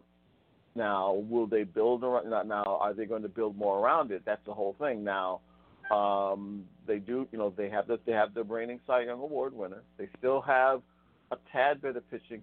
The thing with them this year is because of lowered expectations, that may actually work to their advantage. Yeah, I agree with you. I mean, they're well managed, and so it probably, I guess, with the losses. I mean, you can't lose a guy like Lindor and Carrasco and those guys and expect that you just gonna walk in to this season and be a playoff contender. And even if they had kept Lindor coming into the season, the speculation and everything else was going to be a distraction. At least now it's a sort of thing where, okay, we know that they're not, we know that they're gone, and now we go from there. But again, maybe I'm seeing it through because I watch these guys play. I think they're going to be fine. Now again, I'm not, it's going to be an adjustment, but I think if nothing else, they have got their they've got their double play combination, I feel, for the next 10 years, for whatever it's worth. Yeah, I agree with the talent. You got to bring in some talent if you're going to let a guy like that go in the first place. American League West, you look at Oakland, and again, like Minnesota, sort of they're in the mix all the time. And the Angels intrigue me because they have arguably the best player, if not the best player, some people say, in Trout, Baird and Rendon, and but Upton's getting older, right? And that lineup is getting a little bit older now. I'm concerned about their bullpen. I mean, Iglesias is good, but I mean, they don't really seem like they have the bullpen or the pitching staff to compete. What do you see? What say you about the Angels? 500 maybe. I'm not impressed with what they brought in. They added more depth to the lineup, but the hitting was never been their problem. They could, even in the bad days, they could hit. It's, in that now, the only thing that might help them is because that division, there's not a real whole lot of pitching in that division. Now Oakland just made a great deal today, adding to their pen. So on paper, they have the best pitching staff. Again, will they allow that team to, perfect example of their biggest trade this past year was, Chris Davis was a year away from, he was in his walk year, so they basically traded him for Elvis Andrus, the former shortstop for the Rangers. They'll be, with the Angels, I think they'll be 500. They'll be fun to watch, but they'll, to me, until they really do make a commitment on pitching, they're going to be they will hope to be middle of the road at this point in time right now. Yeah, and you're right. I mean, you look at them; they can bash the ball. They'll win 12-6, but they'll lose, 3-1 or 2-0 because they're not getting. They're either getting some good pitching or they're not getting any pitching at all. It seemed like, especially last year in this shortened season. It seems like they're almost like the American League version of the Phillies. Wow, and it's funny because that's where I'm going. Now, again, like the White Sox, but at least your Mets have definitely stepped up in a lot of different ways, more than the White Sox. And I picked the Mets and Atlanta to go to battle this thing out this year. I think the Mets or Atlanta's going to win this division. We'll get into division winners down the road, but the Phillies are, if there's a third team, you could tell me. I think you might say the Marlins, but hear me out. I mean, they got the Gregorius and the Harpers and Remutos and all these guys in the lineup. They got some rookie guys who can hit the ball, and with Zach Wheeler and Nola and these guys, like they have some pitching. My concern with them is defense and their bullpen. And if when you look at the bullpens and the defenses, that's where when you're looking at Mets, Braves, and even Marlins, that's where they fall. But assess the Phillies moving in, barring them bringing in some kind of new player in the mix. Well, they may have a worse. They may actually have a worse bullpen than the Mets. Just on paper. Now, Wheeler and Nola. That's a good one too. That's an excellent one too. Perry Remuto hurt his thumb, but they're saying it's not dangerous. They say he should be okay by the if the season starts on time and everything else. But see again, they're gonna bash because of the ballpark and everything like that. But big picture wise, are they going? They're like the '80s Yankees. They'll win games, they'll win and lose games 8-7, 9-5, stuff like that. But they're going to be catching their own tail, and the rest of that division, plain and simple, they can bash with them to a certain extent, but all three of the contenders, as far as I'm concerned, the Braves, the Nats, and the Mets, they all have pitching, legitimate pitching. One of the quietest moves in all of that division last year was the Nationals getting John Lester. Now, if Strasburg is healthy, what Serger can do, and even though he's up there in age, what Lester can do. I know everybody's high on the Braves and the Mets, and rightfully so, but don't count the Nats out. I agree with you. I mean, and that's they've shown that they still have it. I don't know how big the window is, Tony, or how small it is. Whichever way you want to go with that, in terms of getting to the World Series and things, and being able to consistently be in that position. Truth be told, they're younger now than they were when they won the thing. Because remember, Howie Kendrick's gone. Rendon is gone. They probably have a little more age on the pitching staff with Serger and Lester. And actually now again, see with them, their pen is a little shaky, but they're top heavy with their starting pitching, and their lineup. You got Juan, Juan Cruz.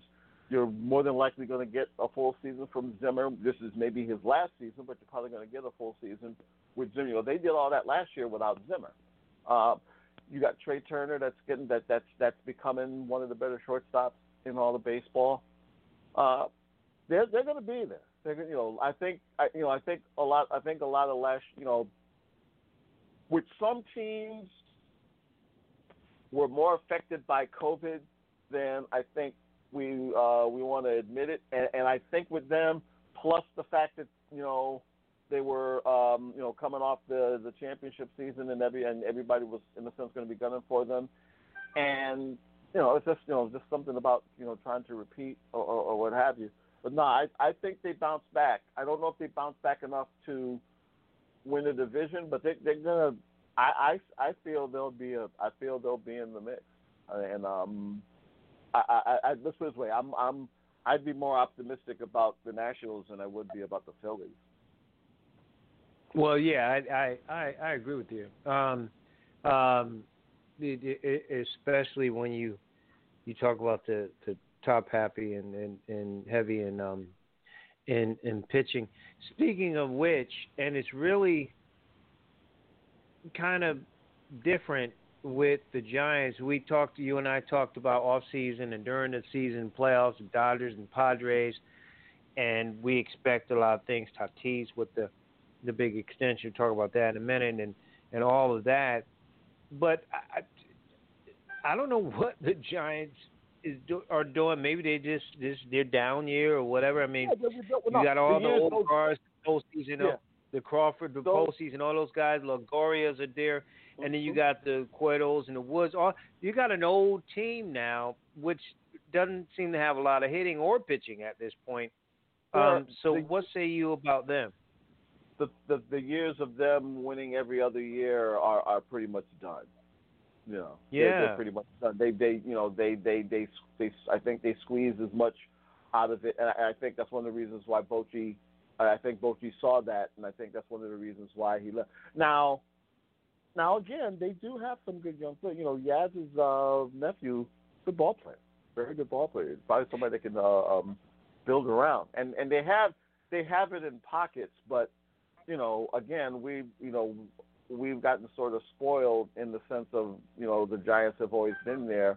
But, right now in that division, it's pretty much the Dodgers and Padres. And, the Padres basically did what the Dodgers did a year ago and shored up their arguably their best player. I think it was a great move by the Padres to, let them, because now they basically. Well, I was going to ask you, the 14 years, I know you're a lover of the player, but you're not always a lover of contracts. So this is a good thing for the Padres, you think? You know what? I think it's their answer to Mookie getting his big contract with the Dodgers, personally. I think, they have both acknowledged that it's going to be them and it's going to be them and them this year because the Rockies are in year 12 of their 5-year rebuilding plan. The Giants are in transition. So yeah, and remember, they added a Cy Young Award winner. I'm sorry, not Cy Young Award. Well, yeah, he did win it. But they added. Some legitimate pitching to that team. They can hit. The lineup is always there. The thing with the Dodgers, they added. They basically added 2 Cy Young Award winners with getting Bauer in free agency and having Price going to play this year. So. They're in the mix. They didn't really lose a lot from their lineup, but yeah, just to piggyback with the Giants, yeah, they're gonna, I think they're building. I think they're rebuilding. I don't know how strong their minor league system is, so they may have to take it on the chin, maybe a little bit longer than their fans are used to, especially after all these years of being in contention. But yeah, they're in that second tier. They're in that second tier now. They're not in that first tier anymore. If you're just joining us, talk with Tony T. Mac McLean talks to baseball here on the Bachelor News Radio Show on the Bachelor News Radio Network, WCOM. Chapel Hill and Carborough. T, I want to switch gears. It really falls into Tatis Jr. getting the 14-year, $340 million deal. By the way, person of color they want to complain about, right? But again, Trout, whatever, and whoever, the white folks get their money, and it's cool. Everybody else get it. That's too much.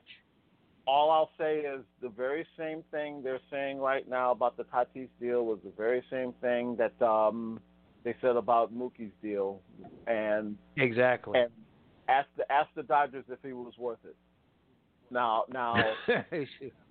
you know, so yeah.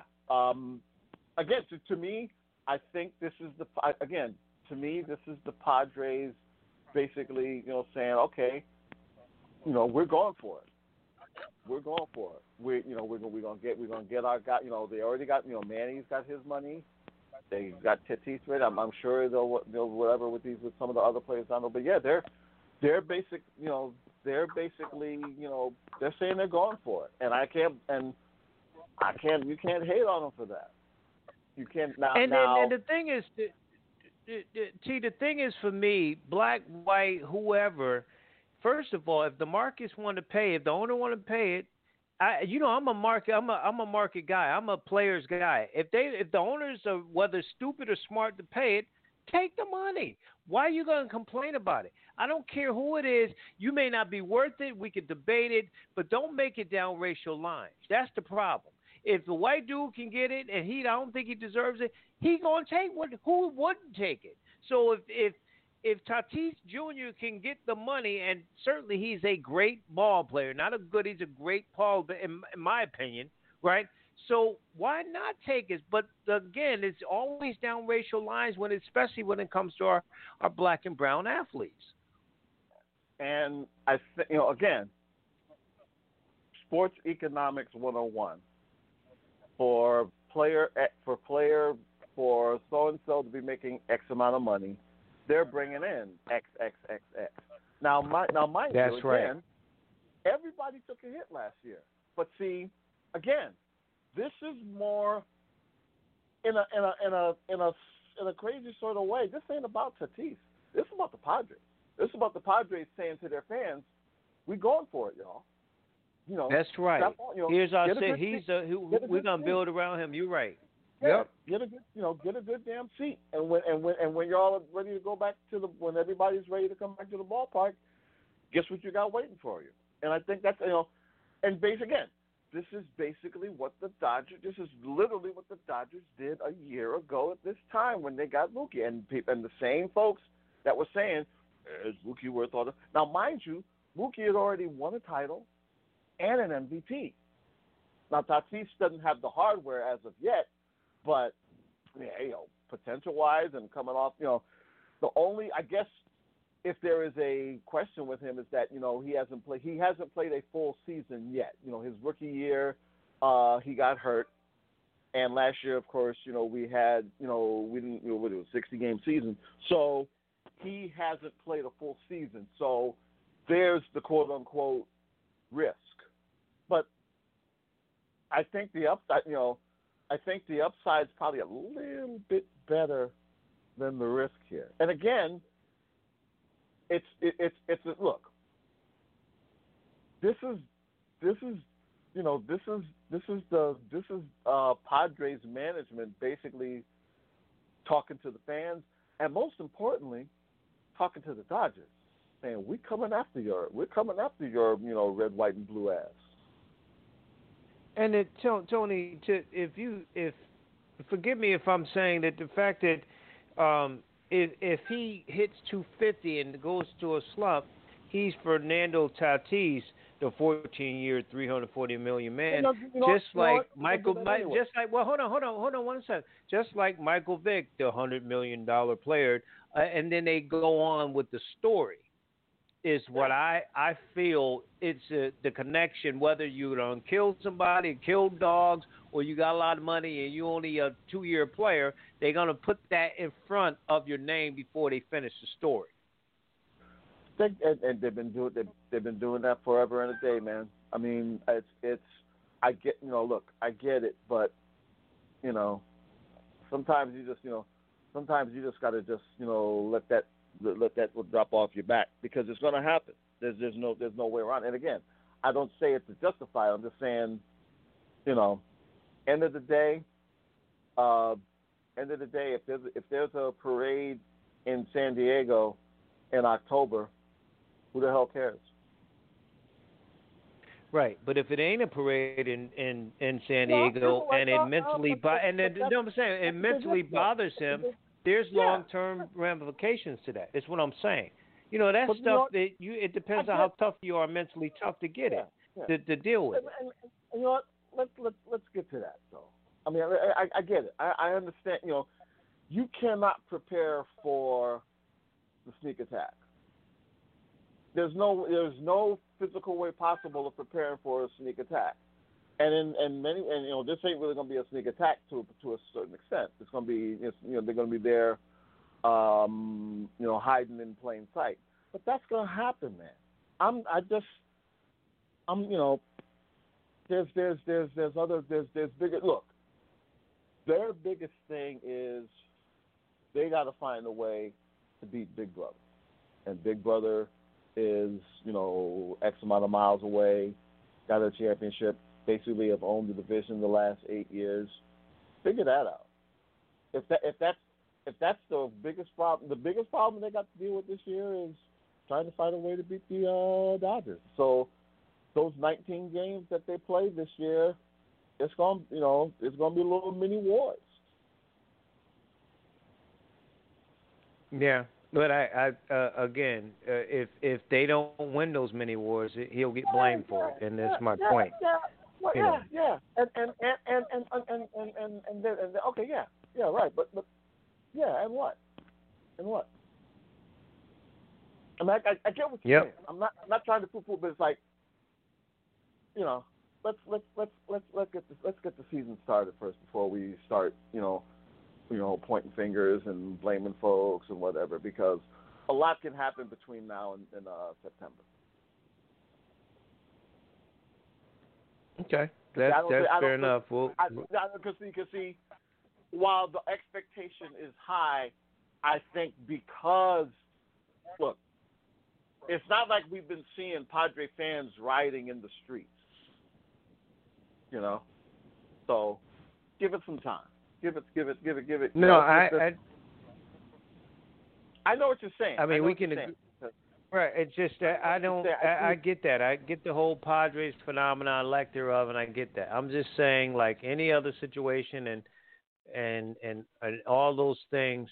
At the end of the day, there will be finger pointing, and it'll start with the 14-year, $340 million Tatis, who, if he's hitting 250, that they're gonna put the blame on this young kid, and it's up to him to decide, and his enablers are how they decide to deal with that. That's my honest, how do you handle it? To be totally honest with you, I think they go after his buddy to his right before they go after him, because they haven't let up on Manny from day one.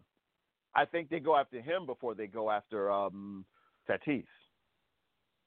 And that's just me personally. Right. I think they'll go after him more because they still look at him as the enemy. And I'm not one of the few times I'll actually pat myself on the back in public. When Manny signed his contract and Harper signed his contract, you asked me who's going to make the postseason first, and I said, oh, easy, Manny. Manny got in. And Harper's still trying to get to 500.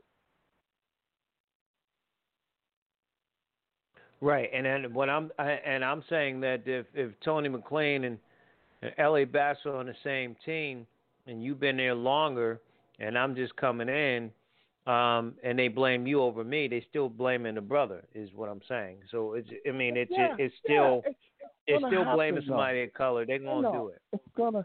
It's gonna happen. And again, I'm not trying to prove, but it is what it is, man. No, I get you. It is what it is. Right.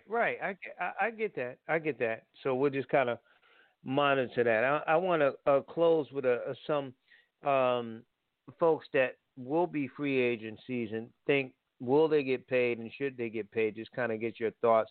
I'm just going to random go through a few people that I came across in looking at some free agencies and what their numbers were. Trevor Story, he's a young dude. I mean, relatively, he's 28, so he's still in his 20s. But he's up for free agency, with the Rockies this year. Do you think he's going to get his money, and do you think he deserves it? Oh, he'll get it. He ain't going to get it from Colorado, though. So he walking it. Oh, well, no. It's a little bit of him walking, but a lot of it of them pushing his ass out the door. I mean, hey, if they can trade Nolan Arenado, what do you think they're going to do with Trevor Story? Right. Yeah, and it's just a matter of where he's going. I think at this point in time, right now, I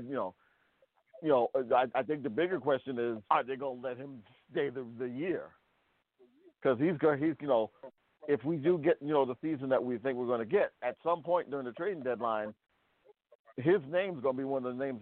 To me, his name's going to be one of the first names to come up, especially if somebody is in need of a shortstop down the stretch. And he's a guy. It's kind of intriguing. Like you go from one team to the next, then you get traded, or you walk to another team, and he's got skills. He's got the power, obviously, at that position. It's sort of surprising that he would be moving around a little bit. It's not. But see, it's not of his own doing. Remember, they're big. Right. The Rockies. I mean, they basically, they gave Arenado a big contract, and all he asked was for, I just want some help, and right. And then they basically don't add the help, and then literally kick him in the ass on the way out the door, saying you didn't do nothing to help. Oh, really? So, they're already, you know the direction that they're going in here, and see him, a Story, and their number one pitcher, who for the life of me I can't remember his name offhand. They're in a sense dead men walking. Right. Yeah, and it's unfortunate because, like I say, he's a good ball player, really good ball player. But like you said, it's not of his own doing. It's just the situations and the franchises that he's in those positions. Yeah. And of course, what's going to wind up happening with him is people are going to be like, well, and this happens with anybody that gets out of Colorado. Is it because of cores, or is this guy legit? And I think we've seen over the years that a lot of their big name guys, Walker, we didn't see with Helton because Helton played his whole career. I think we'll definitely see it with Arenado. They're not. I think it's safe to say they're not. The ballpark has nothing to do with their greatness. Let's put it that way. I bring this guy up. He's not eligible for free agency in a few years, but he's a pure hitter. Some people say the best at his age, and again, I trust you more than the so-called experts saying that. Once he goes through arbitration a few times and be eligible, that he might be looking at Trout-type numbers, and that's Juan Soto. He's only 22, T, so you imagine at 22 and then maybe 25 at that point, sort of Trout age, when Trout started getting that kind of money, that would be pretty impressive. A really good outfielder is just naturally gifted, it seems, in the times I've seen him play. What say you about him? Oh, Washington's not gonna let him go. They're gonna lock him in. They'll burn down the Washington Monument if they let him walk. And see, the one thing he's got going for him the one thing to me he's got going for him that say what they want about he got a ring. Right. That's right. And he was a huge part of that. And here's the scary thing: he hasn't peaked yet. That's what I'm saying. I don't think he's peaked yet. He hasn't peaked yet. So no. Look, to me, him, Turner, God, I can't. I'm missing names and stuff. But to me, at the very least, him and Turner, those are your franchise guys for the Nationals for the next few years. And I'm sure they'll lock both of them up. I'd be very surprised if they lock up one and let the other one walk. But no, I think now if it should come down to the two of them, I mean, to me, clearly Soto's the guy that you would. I mean, I think you do both because Trey Turner is one of the best. Trey Turner, because of his stolen bases and everything, he's a good all around guy like Story. Right. But yeah, Soto. Right. Let's put it this way. He may have to do an arbitration at some point, but see, again, at some point they're going to ask, I think at some point, how much you want. I think he's put himself in that position there in such a young age to say, hey, where he can. I don't even think he has to come to them. I think they'll come to him and say, how much you want. Right. I think the setup in baseball is different from football, where they can't do all of that arbitration as much as football can franchise a guy, I believe. Yeah. Sure. So you're right. He could say, you know what? Shoot, look at my numbers. What are you talking about? Man, you better give me my money. I'm walking. That might be after this year. Mm-hmm. He may have to do it once because see, all of them. Trout had to do it. Everybody's gonna have to. Jeter had to. Everybody had to do. Everybody does arbitration. It's sort of like at least one time. Yeah. Everybody's gonna have to go through it once. Now, again, if they're smart, they get this done.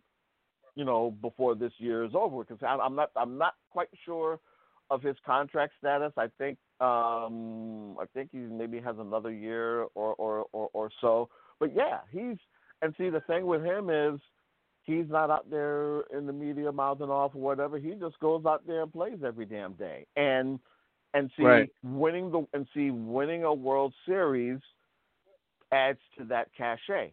And especially when you realize the fact that he was basically right in the middle of that. That age. Yeah, I mean, he's scary, man. And yeah. Again, barring injury or something ridiculously happening, that's he's a cornerstone. Again, it goes back to why you can't sleep on the Nats. They've got guys that were part of that championship team that were relatively young veterans, so they've been through it before. And Cruz is and Soto's. I'm sorry, Cruz. Soto's right in the middle there. They're still waiting for Robles to sort of finally get it after a while because they all been handed center field to him a few years ago, and he still really hasn't taken over it. Now they even let Michael A. Taylor go, so. Right. If Robles doesn't take it now, something's up. Because Soto's already proven, hey, I got this.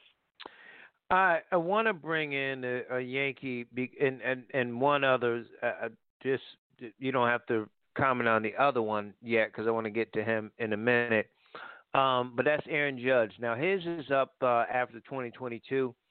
Now to me, he's not in the best position. He's 28, so he'll be 31 when it 30 when it comes up and stuff. He's had injury problems, durability problems. He strikes out a lot. He's a decent, infielder and that type of thing. He's a strong arm, obviously, but when you look at Torres, who will be up for free agency too, you look at his age, you look at the injuries. Is he in a position with the strikeouts too? I mentioned that he will get paid. Will he get paid with the no, or will he get paid with the Yankees or somewhere else? What do you think about Aaron Judge? He has to have another breakout season, because see, right now he's been living off the rookie season for quite a while now. That's right. And see, the thing with him was, if you remember that rookie season, he was an all-around hitter that year. You remember he got a whole bunch of walks that year as well. Yeah, he had the strikeouts, but see, unfortunately, the strikeouts have gone up and the walks have gone down. Now, truth be told, he's probably your best fielding outfielder. He's the best fielding outfielder out there, I think. He's very underrated as a fielding outfielder. There's people that's called him a latter-day Dave Kingman, but see, Dave Kingman almost got killed trying to catch a fly ball, so I can't put him in that same category. But he has to. Let's put it this way: needless to say, he's got to play a full season, number one, but also he's got to dominate, because see, they did not bring him in there to be, for lack of a better word, Stanton's caddy. It was supposed to be the other way around. Right. And Stanton, right now, even though he's had his problems, Stanton's upside right now looks a little bit better than Judge's, and that's not good, right, because he's the younger guy. Right. His numbers have gone down, but I'll say this: strikes out entirely too much. I can't. He just strikes out entirely, and in bad spots too, and runners in scoring position. Oh my God! And for all the hell they give Stanton in the postseason, has Judge done any better?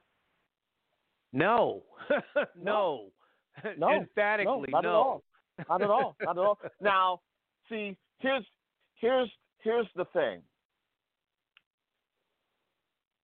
He's not an albatross like Sanchez, which is another 2-hour conversation in and of itself.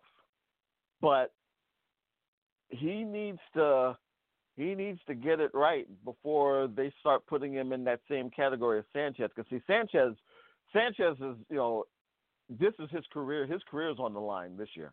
Because see, he has gotten worse defensively to the point of, dare I say it, where he just looks like he's just lazy, and that's you don't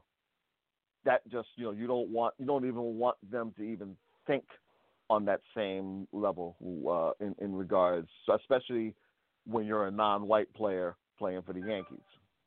But that being said, right, Judge needs to, Judge has to have a step.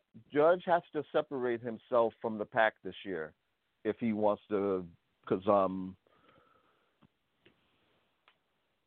if he doesn't, Tony, if he doesn't improve his RISP and his average, he won't have a standout. He strikes out too much, and runners in scoring position, he is horrible. If he can't improve those two right there, that's it. Mm-hmm. He's done. And see the sad thing is, he's in this quote unquote modern day baseball, they'll overlook that because it's about it's home run or strikeout now. But even he takes it to a little bit of a come on, man, make some contact with the ball. And that's the thing. That year that he hit all those home runs, you got him at one point he was hitting.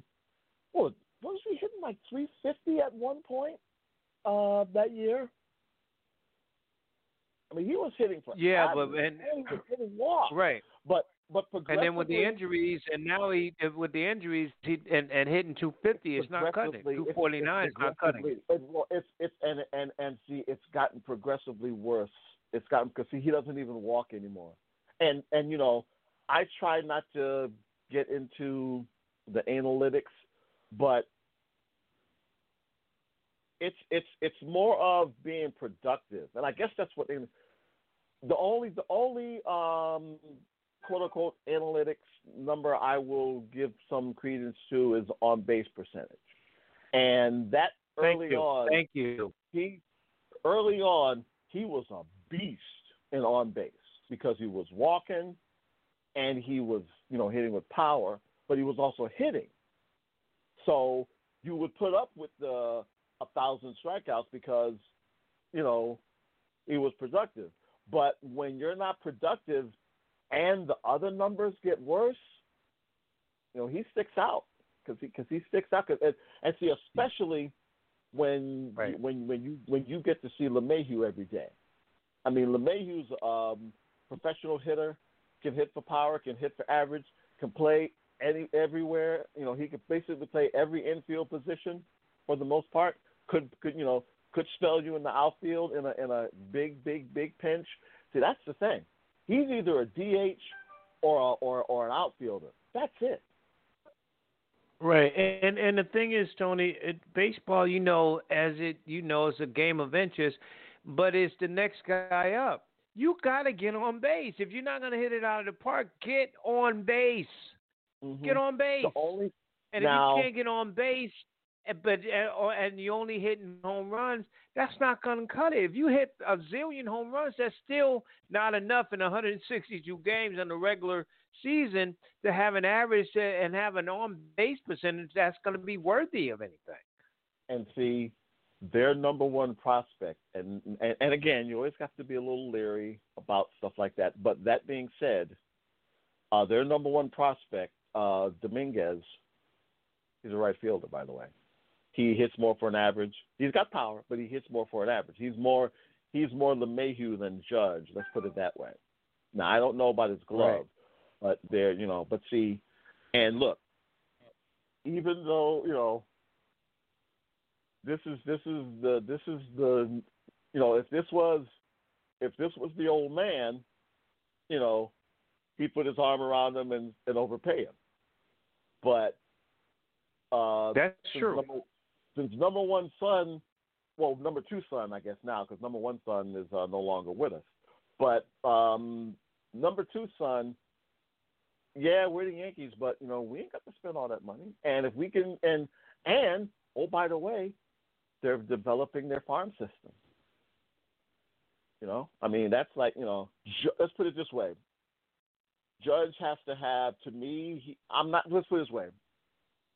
I don't think it's the sort of thing where if he doesn't have a breakout season this year that they'll get rid of him next year. But it would behoove him to sort of leave no doubt so that when your time comes up, you can say, well, I did this and I did this. Now, they're still going to try to ham and egg him. But if he at least puts – because, see, they begrudgingly gave LeMahieu his money. And LeMahieu basically did it. LeMahieu basically just did it out there on the field without whatever. All the more reason why. Which to me, T, is going to be nasty in the next negotiations round with him, unless they smooth that thing over, because they should have paid him off the jump. They should have paid him. See, they want. They started asking him for a hometown discount around last year this time. I was like, wait a minute. You tried to take money from me and I even got, and they wound up basically, meeting somewhere in the middle, and he definitely could have gotten more. But, to his credit, he wanted to be in pinstripes. And that's, for now, be thankful for that. But if that contract should come up again, it's the Yankees that should eat humble pie instead of DJ. But again, that's a whole other. But yeah, but I say all that to basically say, Judge needs to leave no doubt so that he doesn't go through what LeMahieu went through. Because if this all plays out right now, they're gonna squeeze the what out of him to they may even just do a 1-year deal with him and take their chances. Well, I will say this too: the Yankees and Dallas always looking, the Cowboys, that means always looking for the hometown thing because of the glamour, and we're the Yankees. So they try that selling point, and now guys are like, okay, the Yankees, but are you paying me Chicago White Sox money? You know what I mean? They paying me a lot more money than that pinstripe or wherever, or the Padres, or San Diego Padres, right? Money, or New York Mets money, or LA Dodgers money, Well, or so on and so on. Do the Mets in there,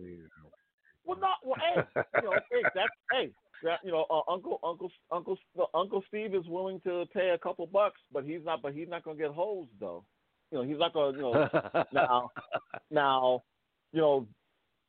truth be told, Trevor Bauer played him a little bit, and I'm not hating on him. I'm going to get to them in a sec with Lindor, but I mentioned Torres when his time comes up with the Yankees. I said no. I'm talking about Torres for the Yankees. When his money comes up, Gleyber Torres. Yeah, when his time comes up, do they keep him or he walking? And does he deserve it? Obviously, I think he deserves it. He's like Soto. He should be one of your mainstays over the next few years. I mean, for Christ's sakes, the guy you traded him for, you was able to get him back, so you literally didn't lose anything. So, yeah, if he gives you another, if he does another year, if he gets another year, he's gonna get his. If it comes right now, put a gun to my head right now, there's probably a better chance of Torres getting re-upped than Judge. If you're asking me this right now. Well, it should be anyway. I mean, Torres deserves it. No, and he deserves. I mean, look at the playoffs alone. I mean, I know Judge has had some. I know, but come on, shoot. There's no doubt. Look, the guy's already, he's already been an all-star. He's done it in the postseason and everything like that. So yeah. I mean, again, if they do this right, he should be to the Yankees what Soto should be for the Nationals. What about Lindor in that situation? I mean, you obviously get a premier player. In long term, what do you think the Mets will do with him, and what would he demand once that comes around? Now you asking me as the fan, or you asking me as an analyst? I'm asking you as both. No, I can't be both. I can't be both because all right. Well, as a fan, I know you want to keep him, but as a analyst here, what do you think happens? That's fine. For what you gave up for him, you better. I mean, here's the thing. The two guys you basically have to. The reason why they didn't go after Bauer was because Bauer, and forgive me if I go on along whatever here. The reason why they didn't want to give Bauer a whole bunch of money is because they know there are two guys they have to lock up: Michael Conforto and Francisco Lindor. That's who they have to lock up. And Conforto was the other guy I was going to mention, by the way, which is a very good player. And I go back and forth because he teases the hell out of you, but when he plays, he's great. He's an exceptional talent. He really is. I lock him up. I lock up Lindor, and go from there. Because see, they also got some guys in the farm, but again, that's just what. But let's put it this way: I don't think it's a thing where they will sign one and let the other one walk. And see, especially now, because if they did that, then that'll be just like when a pimp named Fred owned the team. And we know about him. Yeah. So I would think that Uncle Steve will find a way to sign both of them, especially when you basically gave up especially with Lindor, because you gave up a couple of good youngins to get him, and it sure would be awful silly for them to whatever, and then he winds up wearing a damn Yankee uniform next year. Yeah, and you think about it with Conforto, with it, the power and the talent he has in the outfield. I mean, I guess you go one and then the other, but at the end of the day, you want to make sure you lock them both up to be, those cornerstones, especially with 27, 28 years old. And see, also now that Tatis has got his money, Lindor's agent is. Yes, sir. Yeah. So well, Tatis didn't do his way.